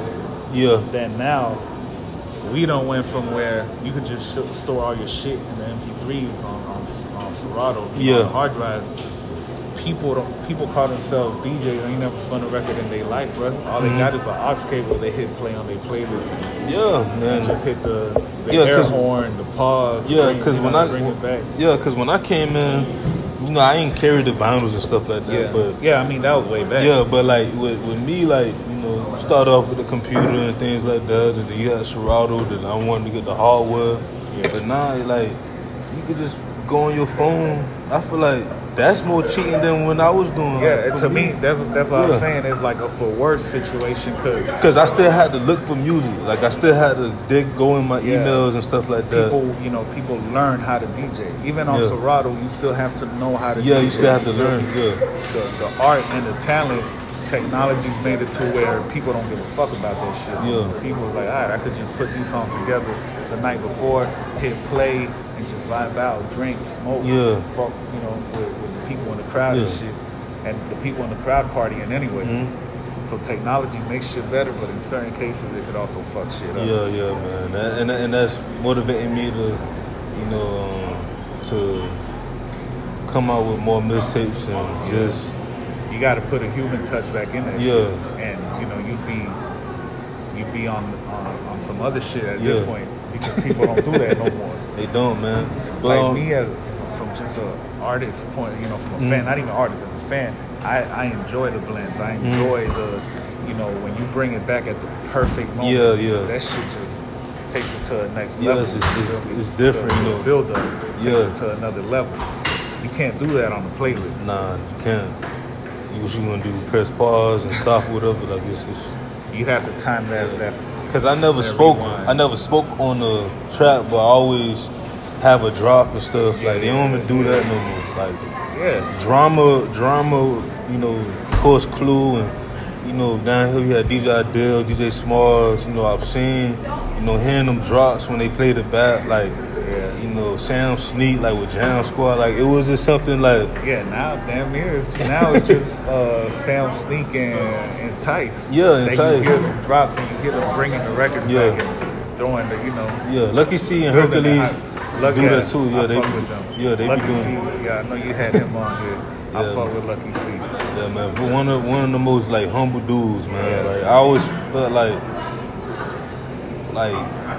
we need more of that. You know, you need a balance, but we need more of that to show everyone else that, you know, you can still be confident, but you got to be humble. You feel me? Like I was tripping out yesterday when I was telling you we were going to Best Buy for that SD card and shit. I'm driving down there and I'm just hearing Lucky C on 99 Jams promoting the event that they was at for the day, and I'm like, dog, like I knew this dude from fucking spinning records at like Transit Lounge and shit when Mayday was performing, and now he's on the fucking radio, bro. Not even started off like, you know, the overnight and shit, but now I'm hearing him at noon on 99 Jams, and that shit is wild to me. Like, if you stick with your shit and you doing what you got to do, you gonna get where you need to go. Yeah, that's why I'm hoping with the podcast. The podcast, I'm just hoping that it'll take me to, you know, where I want to be at.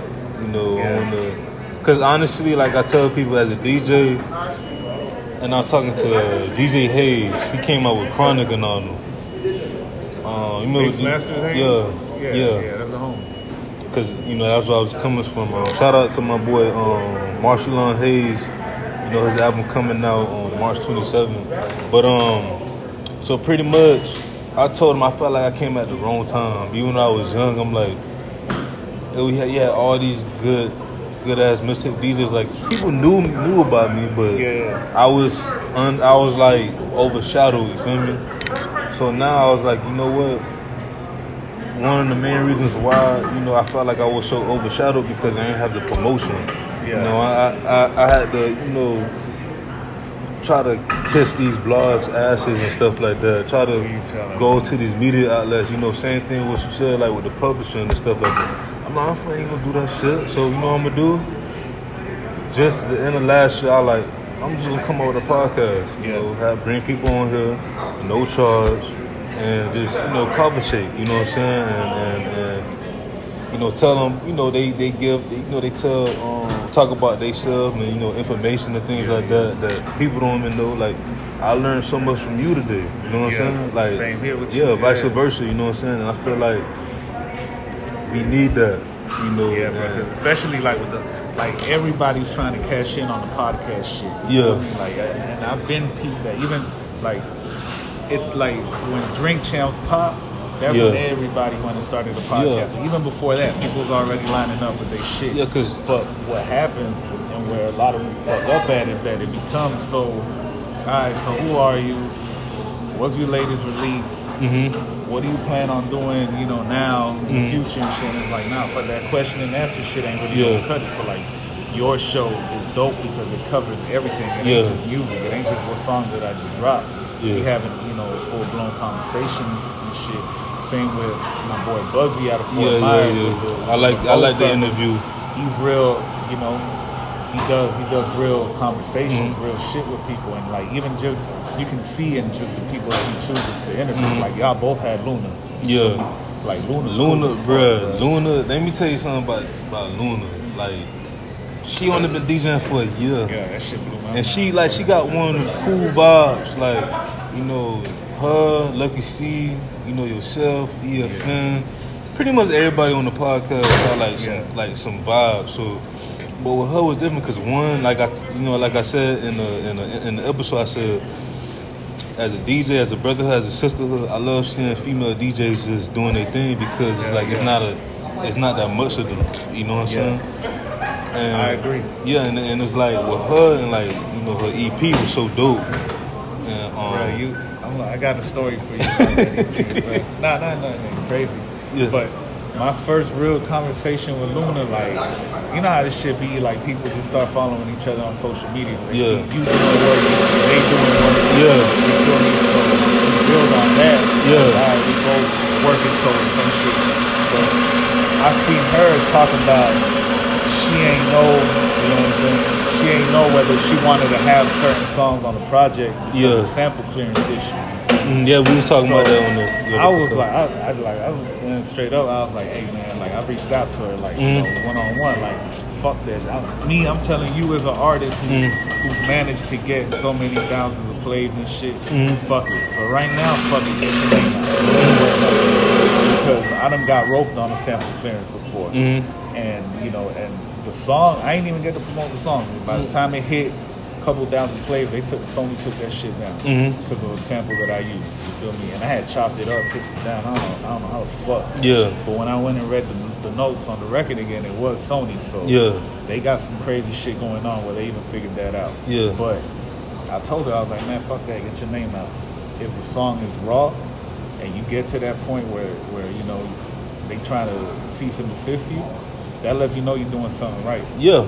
The fact that you even got it out there to that point, and at that point, if you feel like the song's worth it, figure out a way to clear it. Yeah, 'cause I know that happened with Kiddo Marv too. I was Kiddo seeing Marv, some yeah, shit Kiddo Marv. with Drip, I think. Kiddo- I was reading that he yeah. got his shit taken Yeah, down. Kiddo Marv is one of I met him before a long time ago.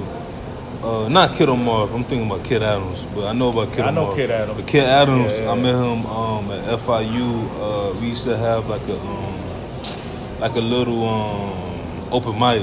You know what I'm saying? And like I already knew he was gonna blow up. You know what I'm saying? Like he was one of the, you know, quote unquote backpack rappers that's from down here. And like it's just dope to meet people, you know, meet artists, you know, like yourself and you know Kid Adams and DJ Luna and stuff, and just talk about the music and talk about the business of it and stuff like that. But with Luna, what was so dope about her was that Wale reached out to her. I seen And that. she was like, you know, she ain't just holler at him right away. Like, she waited about 2 weeks or so, whatever. And she didn't even know, matter of fact, anyway. So, like, I'm like, that's what's up, man. Like, Yeah, that shit be had like if you don't really follow somebody, that shit I peeped that. I done Especially on Twitter. I done been late on so many like messages and shit because it splits it up. Yeah. If y'all don't follow each Yeah, other, got the requests yeah. and all that shit. So I done miss shit because of that bullshit. Yeah. Yeah, that's why I remember I sent people like about the podcast like 4 weeks ago and they just like follow me, they like hitting me back. I'm like, damn. my IG got fucked up because my shit at one point I think it stopped like about a month or two back, but at one point it was just unfollowing people randomly. Yeah. You feel me? So your shit, I seen it. It said request, and I was like, alright. I'm like, how the fuck is this a request? I've been Yeah, following cause this I'm nigga for yeah, years, bro. cause The you fuck then you mean? work with Illusion down south and all that too. Yeah, I've been out to that studio before. Yeah. Cause at first I thought you was from down south. I'm like, he from the inner city and stuff. Yeah, Like that. Got a couple questions before we end the podcast, cause you know you being from Miami, like born and raised. A lot of people don't know that Miami is very it's cut in half with the north and the south, the east and the west, but particularly north and the south, and a lot of you being pretty much in the middle. Yeah. That's one thing. What you think about like the Mike Smiths and stuff like that that's coming up from down south and finally bringing I'm happy for them because to be real with you, South Dave's been slept on for so long, bro. Like, dog, you done had spitters come up out. You got Slovian Retro. You feel me? Those are the homies. They've been putting in work forever, and they just really starting to get. They're just due. Mike Smith's another one. Mike Smith, I don't know him personally, but I've seen him just build up. You feel me? Who else came from down south? Chad, I think, was another one who was from down south. Yeah, D-Shut back in the day. Yeah. I think he was from down there. Yeah. D-Shum, the engineer? D-Shut. Yeah. But D-Shum, the engineer, he's coming another up. One. Yeah. My boy Cash. Yeah. You feel me? He from, I guess he's from down south at this point. And it's kind of how I see him, you feel me? But, he went from just grinding, busting his ass locally. He's another dude that I got to link up with at HBC a few years back. Just on the Miami affiliation. And, you look now, fast forward a couple of years later, he got a situation with Kevin Little and Sony. And that's a dude that's been slept on heavy like a motherfucker. You feel me? He can spit. Like, you wouldn't expect what he does from the South Dade cat. Yeah, because, it's different. Like, it's more, I explain it to people, like. Yeah, you got, Cashy, too. Yeah. Dollar, you know what I'm saying? Yeah. He was doing this thing from down there. It was almost like a whole different city. Yeah, because it's like, I was explaining to people from up north, I'm like, you call it me country. You don't even know about Southern Miami, like down south. Like for us, like when I go to Jacksonville and stuff like that, when they say we from down south, because our term is different down there. Down south for us is like Homestead, Naranja, City and all that. Keys and all that. But I tell people like down south, I'm from the outskirts. I'm not even from the inner city, and they'll call me. I'm from the city, because it's that mindset. Like them boys are from like the backwoods, like on God's back. You know what I'm saying? So like down there, it's country. Like everything's spread out. Versus up here, even though we spread out too, but we have more things up here. It's like an actual city, like a major city. You know what I'm saying? And that's something I want to bring to light one day, because like you have New York, you have LA, you have Houston, you have Atlanta, you have Chicago, you have Detroit, you have all these cities that's divided. And I be trying to tell people, it's not just different parts of Miami that's divided. You have a whole county that's the north and south. Yeah. Like they call us up north niggas. We call them down south niggas. Like it's like it's and then us, they call the city niggas. Yeah, the city like in the OT, Lil Havana, the Grove and all that stuff. We like the city. Y'all in the middle, cause when I went to the I know a lot of artists from the Grove, and they was like, oh, he stayed down south, but he stayed up north. But I be forgetting, technically y'all is, like, even though y'all in the southwest, y'all still, in the middle. That's why it gets crazy with Lil Havana, because Lil Havana runs northwest and southwest. Flagler is the dividing line. Yeah. So from like 27th to downtown, that's all Lil Havana, whether you're northwest or southwest. So we don't really identify with a south or a north. We kind of east. Yeah. We're by the water, you feel me? But it's another thing too, because even the east and the west is divided. Like by where we at, I be telling people, like, because people be hearing me say that shit, like, east side of shit, East Lil Havana shit, because even the neighborhood itself is split into two. Which if you're not from there, you're not really gonna know that. But like the city actually defines it as two separate neighborhoods. But people just say Lil Havana because it really don't make no sense to divide such a small place into two. You feel me? But so when I say like the east side, if you think about it, like, my address is Northwest. Where I grew up was a Northwest address. But you're talking about 1st Street, 2nd Street, 8th Ave, 7th Ave, 6th Ave. So it's like we literally damn near the center of the county. Yeah. So we don't have an east or west like that, or a south or north, because it's water, it's the ocean Yeah, downtown. yeah. You feel me? Like Yeah. we are the east side of shit, even though our shit might say northwest or southwest. on Yeah. it.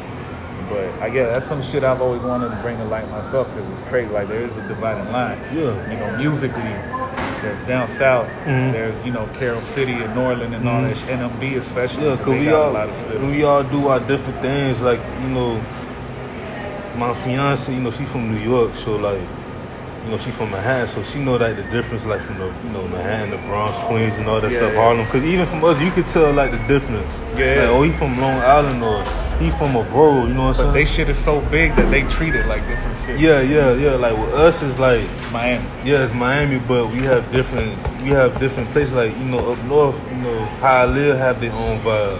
Yeah. Carroll City, Yeah. North Miami and the B got their own vibe. Yeah, like you got Skirdo right now holding Hialeah down. And Yeah. he's bringing that vibe, Yeah. that sauce, that Hialeah shit, which 'cause- you've never seen that before. Yeah, because I be telling people that's H-Town to me. I'm from Miami, Yeah. Think of Houston, but I'm like, when I was in high school, I went to private school. I went to Pace, so a lot of them boys was from Hialeah. They be like, man, I'm from H-Town. I'm like, it's H-Town. You from Houston? Like, no, I'm from Hialeah. Hialeah, yeah. Because Hialeah is big, you know what I'm saying? Yeah. So they have Hialeah is like his own little pot. Like you have east, west, north, south, you know what I'm saying? So, and then like, but just speaking with the county, like down south, that's where you see like the low riders and stuff, cause like the Mexicans down there. Yeah. So it's I had spent like a lot of 2016. I spent it down south. You feel me? So like I was staying right where Bulls is. So Yeah, I got Bulls, to yeah. experience like Naranja and Leisure City and Princeton and Homestead, Florida City, all that shit. And the vibe was so crazy to me that I'm like, God damn, like I ain't even know this was really here. You feel? Because I would never leave my side of town. Yeah. I never really had to. Like that's with us being so inner city, like how Little Havana and Overtown specifically both are. We don't even got to drive to nothing, bro. We could just walk. It's almost Yeah. like New York in that sense. We could walk to wherever Yeah. we got to go. Yeah. Or if it's a little bit out of walking distance, catch a quick ass Uber. Yeah. You can't do that shit down south. You gotta have a whip. Yeah, you gotta- All you got is US1. Everything else, is, you know what I'm saying, Yeah. split off and shit. But yeah, bro, like, and even me, like I told you, I think deeper. I think more open-minded and shit. So even beyond the music level, you can see the split in Miami racially.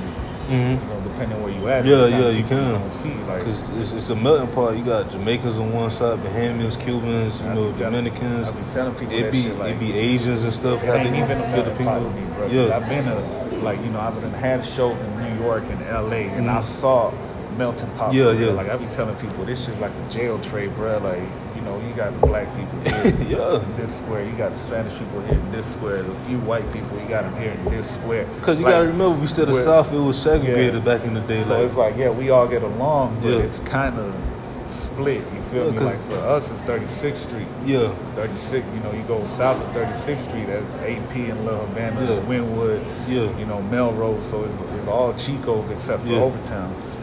Once you pass 36, that's, Brown Sub, Little Haiti, Liberty Yeah. City, so within the city itself, you can see a split. Yeah, 'cause my- no white folk really. Yeah, It's yeah, just like black my- and brown in Miami. yeah. Like my granddad told me back in the day, he grew up in Overtown. He was like, man, if you was from the Porker Beans or Liberty City coming from Overtown, it wasn't no violence, but they would check you. They'll be like, who are you? You know what I'm saying? Like, and it's still like that to this day. You know what I'm saying? It's a little bit more friendlier and stuff like that, but Yeah, everybody on their getting money Yeah. shit. We don't really care what you Yeah. rep, where you from, what race you is and shit. yeah, because he said back in the day, it wasn't no violence. We was all laid back, but if you was from a certain town, you had like nobody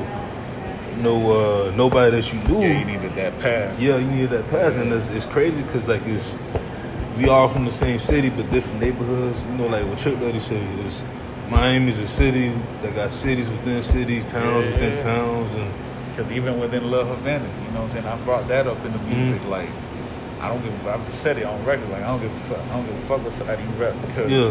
even within Little Havana, it would get broken down into the streets. Yeah. where I'm from this street, you from that one. Yeah. We can't go onto each other's shit and think we're gonna be all good. Yeah. Even though we ain't never did nobody dirty, it's just we know that you from there, so Yeah. don't come to this shit. yeah, because that's why I say Miami is not like it's. I mean, we have gangs, but it's not really gangs. It's more like Yeah, like just sets, different areas. Homeless. So it's the just crazy shit is once you leave here though, you could be from I could be from Little Havana, you could be from a neighborhood that don't get that, you know, historically don't get along with us. I get along with you if you're a real one. I don't give a fuck where you from, but you know, before it would be like you don't get along with an AP nigga or a Wynwood nigga, so you know, you had that beef internally here, but the moment you step out of town and some shit goes down, we all united. I saw that firsthand at A3C. You feel me? Because there was a little situation out there where, you know, we was like some dude thought we was trying to holler at or check out his female. Where he was from? Like that. He was from Atlanta. Like that was a native, you feel me? And I guess he felt disrespected because we was trying to get at his chick. And we wasn't even. We was posted up, just waiting in line for some shit. So, you know what I'm saying? He was like, what's up with y'all, boy? Blah, blah, blah, blah. Another dude from a whole another side, just, I don't even know you, but just off of the fact that he knew I was from Miami because he seen me in Miami and he's, you know, he knew I was from there. That's like the whole state of Florida, though. You think about it. Like, you have someone from Pensacola, like, bro, like, you know what I'm saying? Like, we all could tell, like, you know, even Florida as a state, like, you know, downhill, we have an accent. When you go up north, it's more country, but you can still tell, like, the certain words we say, you know, it's that same, you know, like, it's that same, like, word, and it's just a different accent. When I went to New York, when I had a like a little mini tour in New York a couple of years back, and off rip, the moment I opened my mouth, some female that was there was like, "You from Miami, huh?" Yeah. Like, I'm like, how you know? She was like, "You can't mistake that accent." Yeah, because my best friend, he went up to New York, and he was like, bro, like, they could tell you a Florida nigga, bro. And not even just like you from the South. It's like, you could tell you got a certain accent. They're like, bro, you from, where you from? What part of Florida you from? Yeah, and they'll, you know, it's like, it's crazy. And the crazy shit is that it don't matter if you a Yank, if you a Zoe, if you a Chico. Yeah, like, that shit is stuck on. It's still a difference, though, because, like, my girl, she Dominican, she's from New York. I had to remind her, like, Dominicans down here sound totally different. Like, her sister was born in New York, but her sister was she had more years down here than she was up north. So she sound like a Miami, like, she sound like she from Dade. You know what I'm saying? Like, the way she talk, because even her folks from up north was like, damn, like, you talk like you from down south. Like, you know what I'm saying? Like, the slang. You know, so I just love it, bro. I embrace it, bro. Me too. I mean, shit, I see that with, like, what I was gonna say, like, damn, I done lost my train of thought. What I was gonna say, my accent shit, bro. Like, with the whole accent shit, it's like you were saying, even though there's a slight difference, you know what I'm saying? It's shit gets stuck on you, bro. Like, the words, the slang. The way we say shit, especially when you get hot, you know what I'm saying? Like, when you get mad, the shit gonna come out. You know what I'm saying? Because everywhere I've been outside of Miami, they know. Yeah, they said that's the only time. They're like, that's the only time we talk fast when we get mad. And then, like, even like I be telling people, because I've heard, you know, going off topic. I mean, we're still on topic, but I've heard that whole shit. Like, I've seen like rappers or artists, you know, the Chicos. They get told, like, oh, he nice for a Chico, he nice for a Oye. But me, I've heard, like, damn, I ain't even know you was a Chico. I thought you was black when I heard him. I've heard that shit a lot. It happens. I be telling people, I'm like, yo, like, I could see why, because, you know what I'm saying? Like, I was telling you, like, my parents were here, like, 2-3 years before they had me. So I had no concept of English at the crib until I got to school. And when I went to school, I had to go to Overtown for school. What you think gonna happen? I be telling people, like, look at Pitbull when he had award shows and shit. That's Miami as you can get. You can't shake that shit, bro. If you was born and raised here, you not shaking that shit. Because even if you try to hide it all you want, it won't come out. Like, this nigga from Miami. That's because with Pitbull was from, like, he was all around Miami. He was from Opelika, Kendall, and stuff like that. His family moved around a lot. Like, DJ EFN was saying, like, he mentored him too. So it's just like, it's crazy, man. Like, one day I want to, like, meet Pitbull, bro. Like, I know it's going to be hard, but he's like the Oprah of Miami, bro. I've met Pitbull twice as a jit.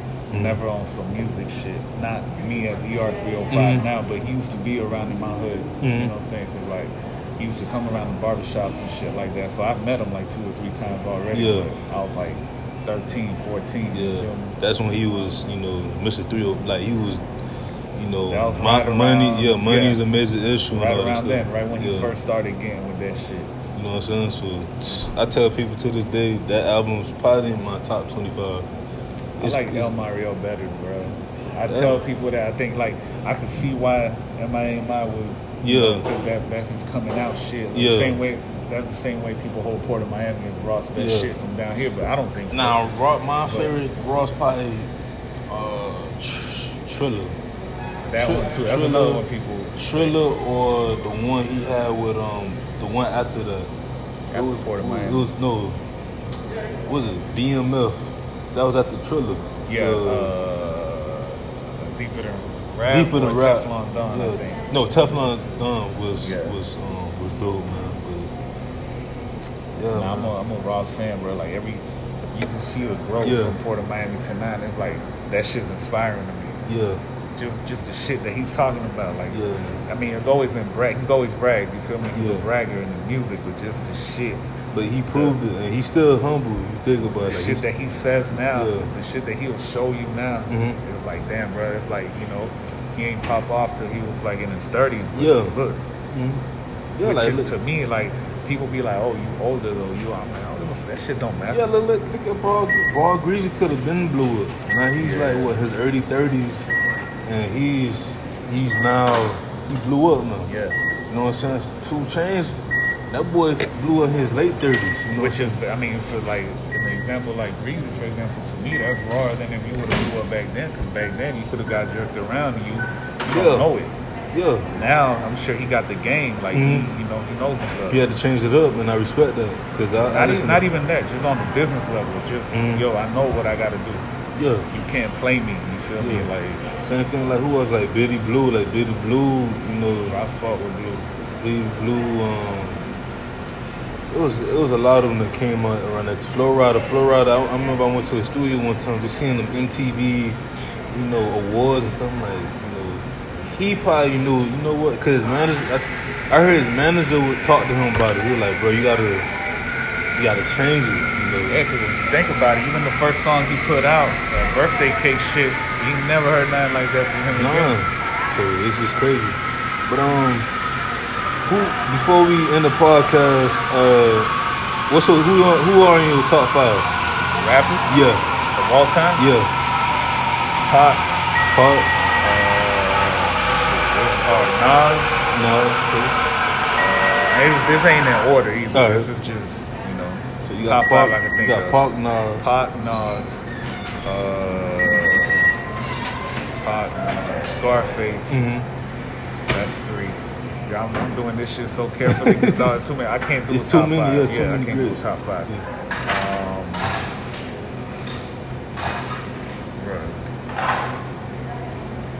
This shit is crazy. I'm gonna say Outkast is 1 because I can't pick one over the other. So that's 4. Me and Luna had a discussion about that last podcast. You can't have like And it's understandable. Like you can't have you can't one without the other. Yeah, but, so- like Outkast would end up just being Andre 3000. You Yeah. need a big boys game and then pimping Yeah. shit in there for that to work. So you got Pac, Nas, Scarface, Outkast, and last one. I'm gonna go ahead and say I'm not his biggest fan, but just the shit that as a fan of music and as a fan of the shit people have to say, Yeah. I'm gonna go ahead and say Jay-Z. Jay-Z. Why you not a big fan of Jay-Z, dude? I got into him late. I got into him around American Gangster time, if we gonna be real. I fucked with the Black Album. hard. That's my favorite. That's my favorite album of all time. Mine's too. Well, not of all time, but his Black Album and American Gangster was my favorite album. But just that shit made me a fan. I went back and heard Reasonable Doubt, Volume 1, Volume 2. And I was like, God damn, bro, like why was I sleeping for so long? Nah, cause Jay-Z just like, I kinda was late on him too, but I was young, like, when like part 1 and 2, all that stuff came out. Yeah, like the first song I ever really heard from Jay-Z, being down in Miami. Yeah, like Big Pimpin'. Yeah, like UGK. Big Pimpin' and stuff like that. But like as far as the albums, like the Blueprints, like 1 and 2 and stuff like that. The one he did with R. Kelly, but like the Black Album was like that album that I treated like it was my first ever Jay-Z album that I really appreciated and I did. Like I can listen to that right now and don't get bored of it. You know, you have just them albums that, you know, like Pitbull album I could go back to and stuff. Yeah. You know what I'm saying? It's so many albums that like you could go back to and just reminisce. Yeah, Like T.I. That's what happened. T.I.'s T.I. T.I. trap music, probably would have yeah. made a top 10 for me. Yeah. 'Cause trap music is probably, if we would have went with top albums, trap music would have been in that shit for sure. Yeah. No question. What about albums then? Albums? East 99 by Bone Thugs. Okay, yeah, That was classic. the first album that made me be like, yo, like this is my music, right? Yeah. Rap is my shit.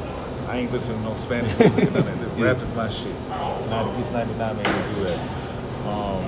And this ain't in order either. East 99, Me Against the World, Tupac. Yeah. It was written by Nas. You know, Yeah. Everybody says Illmatic, but I'm gonna go with it was written. That was his second project, right? Yeah. It was with yeah.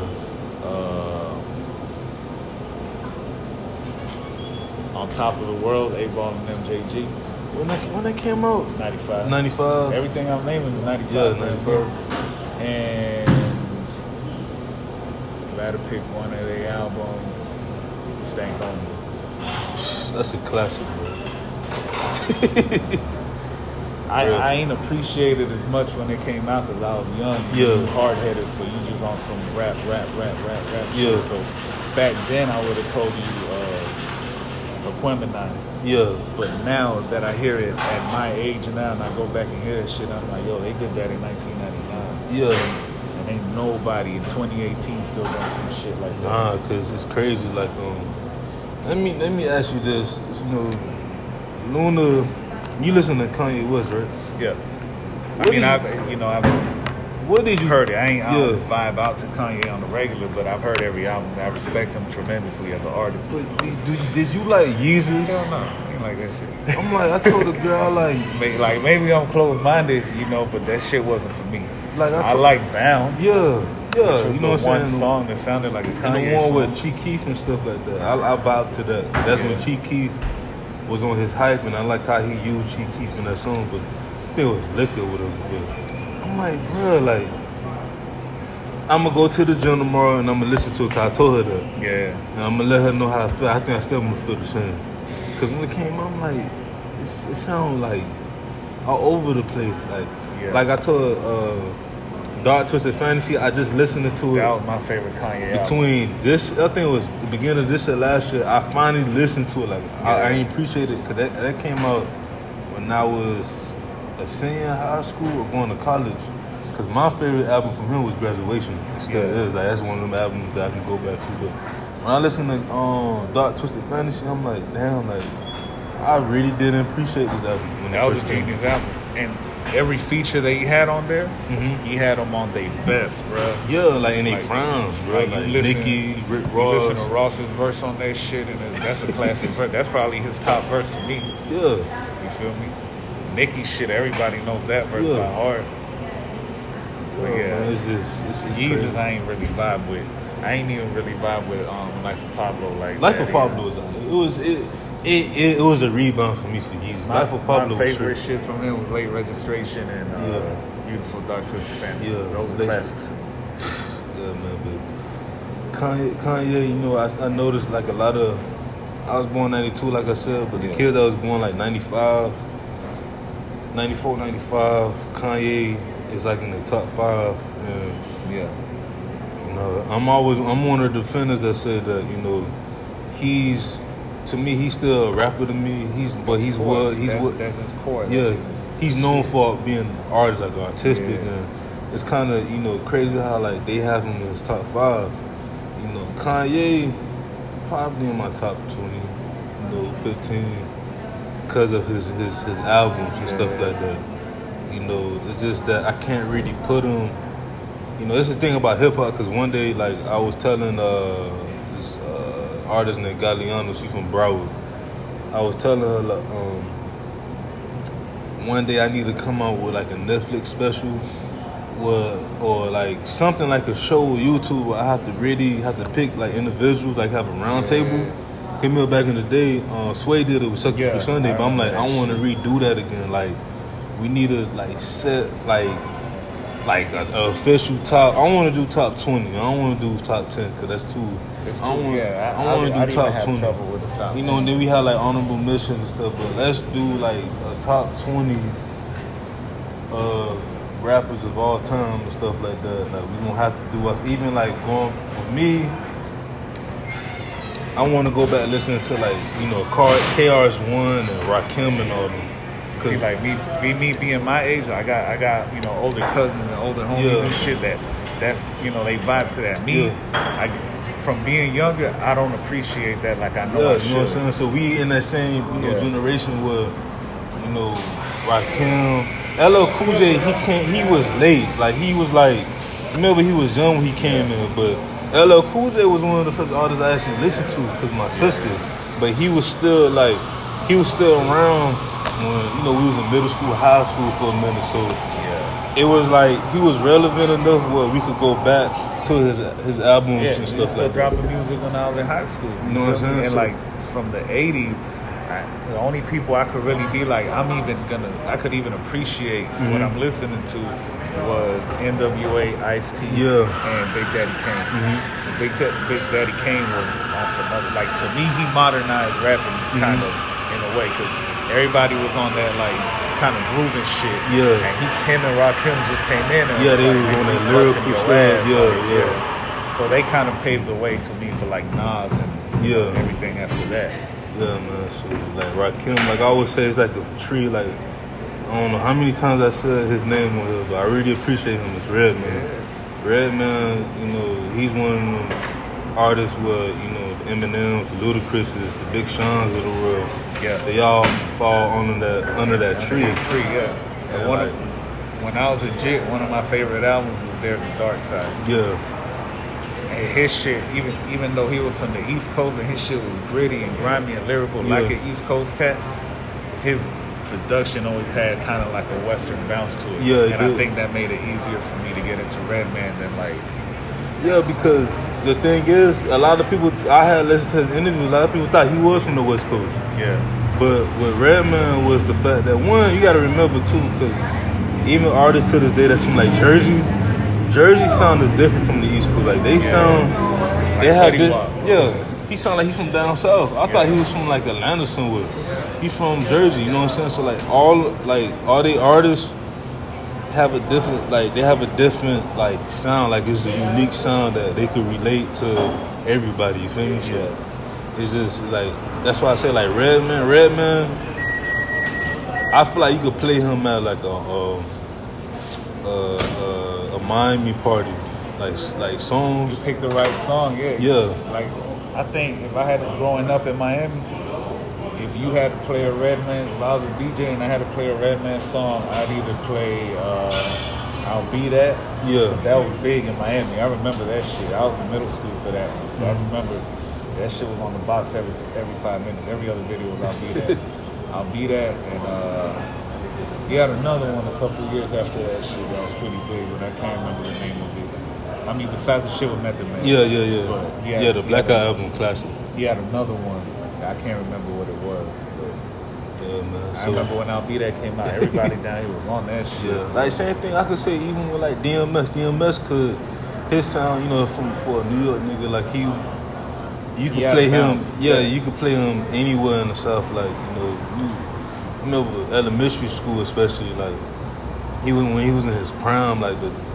Yeah, like the first 3 albums, you could play any of that shit. Yeah, like, but, what I like to ask people this, where you see yourself out of 10 years from now?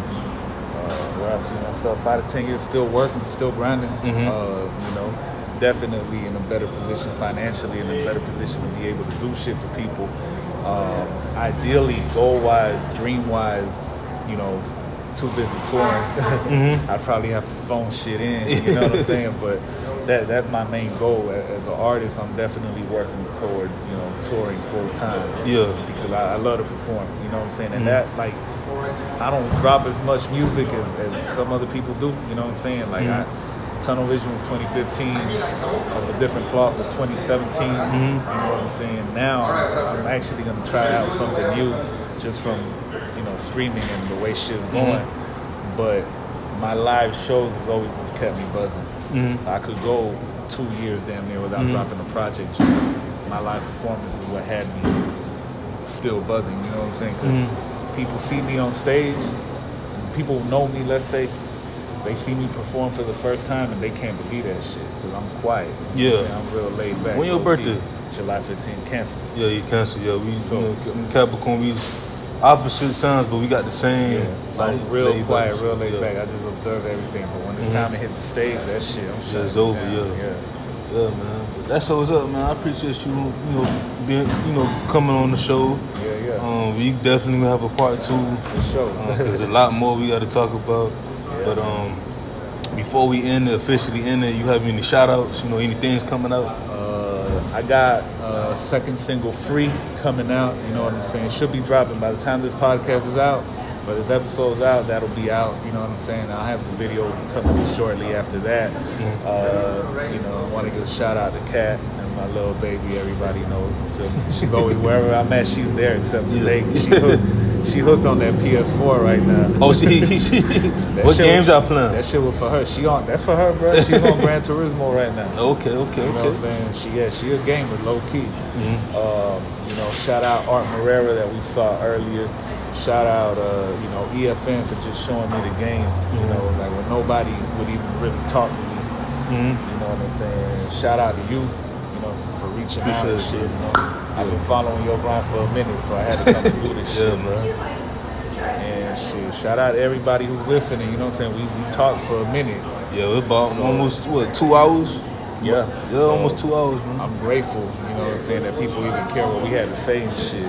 I'm honestly gonna name. I gotta, put the title as ER305. Giving out game because you said a lot of things that other people wouldn't say. Yeah. Because like I said, like earlier, I was at a listening party for my boy Hayes, and I was saying that you can't. I was talking to an artist, but in my mind, I'm like, you have to be that person to give out game because at the end of the day, all the money, all the success got room. We got room for that, and I always felt that the most successful people are successful because of that. They gave out advices, they gave out game. You know what I'm saying? Like and they also listen. Yeah. You feel me? Because a lot of people. Especially with rap, bro, you see that shit a lot. Like, I call it the licks that people hit, or like the knowledge they gain. They keep that shit a secret. They keep that shit to themselves. They don't let it go. And it's like, I'd rather build with you and put you on, and you put me on to some shit, and we both take it to the next level. You feel me? And then as you go on, you meet more people and you learn more and more shit that can put you in different positions. If you hog up a little bit of shit that you do know, you don't have nobody to put on. Once that runs out, because nothing is forever. Once that runs out, what you gonna do? You never built that up. Exactly. You feel me? Exactly. And a lot of people don't get that shit. Exactly. Like the music shit, bro. Like I've been through this shit. You feel me? All independently too. So every high moment, I felt like it was raw. You feel me? I felt it. Every low moment, I had to take that shit on the chin by myself. Whether it was a financial loss, whether it was shit that fell through. Somebody selling me out on some shit they said they was finna do. I done had to take all that in the chin, so I don't mind sharing what I know with people, especially with like the younger homies coming up under me. You know what I'm saying? Where I'm still within their time. I'm in their time frame now because I'm still out here. But you the OG shit. Of the. So what they gotta learn. I already know it. You feel me? Even to this day, I'm telling people, yo, you need to get your shit on Spotify. You need to get your shit on Apple. Even if you don't make no money, it's available for people in the marketplace that don't use SoundCloud. You next to all the famous people on there. Yeah, because, a lot of people got to be careful what they say millennials. Millennials, they from 1980 to 2001. I'm a millennial. Yeah, you know what I'm saying? From 1980 to 2001. You consider millennials. So for me born 92, I got the late 90 kids, but also like 2000, 2001 kids, you know what I'm saying? That, I have to, give them advice and things like that too, you know what I'm saying? I feel like I'm stuck in a weird position almost because, I'm halfway in through what they call a millennium. Like Yeah. you said, it's 80 to 01. So Yeah. I'm 87. I'm damn near in the middle. Yeah, you So in the middle, yeah. I could guide the younger, you know what I'm saying, generation that's coming in after us. Mhm. You know, people want to get into rapping and production, or even, you know, investments and shit like that. I can show you, you know, put you up on game of what I know. Mhm. But then we're in such a like millennials are living during such a transitional time Yeah. that the people before us, or even the older millennials, there's shit they don't get, there's shit they Yeah. don't understand. So we could show them the way too. Yeah. And I don't think that's really happened like that before. Nah, I it's, think we're the first ones living through that shit. Yeah. We've lived through every technological shift that's been major. in yeah, the world. thinking about it, like when the computer first came out, when the internet first came out, you know, Because when I was born, a computer wasn't shit. You know what I'm saying? What we was playing, like, not we, because I was a baby, but yeah, what was people playing? Atari, Yeah. Nintendo. Now, you know, we got the PS4, Xbox One. Like, so especially the 80 babies, y'all seen like Yeah. the evolution. That was on cassettes. Yeah, Now we on streaming files that aren't Yeah. even tangible. You feel me? yeah, it's crazy. Back then, Blockbuster night, going to the movies and having cable and shit. Yeah. Now we on Netflix. Netflix None and of chill that and shit, stuff. yeah. Like it's crazy, man. You could put it on your phone now. Yeah. Like I had to remind the kids, that's like 2006 and all that stuff. I'm like, when I was in 8th grade, I had the Nokia phones. I couldn't watch no Netflix and stuff like Bro, that. I you had had no a Snake. iPhone. You know what I'm saying? Oh, you had with Snake, bro. Yeah, man. But I appreciate you being on the show, man. Anytime, bro. This has been your boy DJ Anonymous with Sports Biz Music, episode 24 with ER305. You can catch the podcast on Audio Boom, Stitcher Radio, iHeartRadio, iTunes. We everywhere, man. Voda, we Now you everywhere, gotta do man. it, bro. Yeah, man. But we out.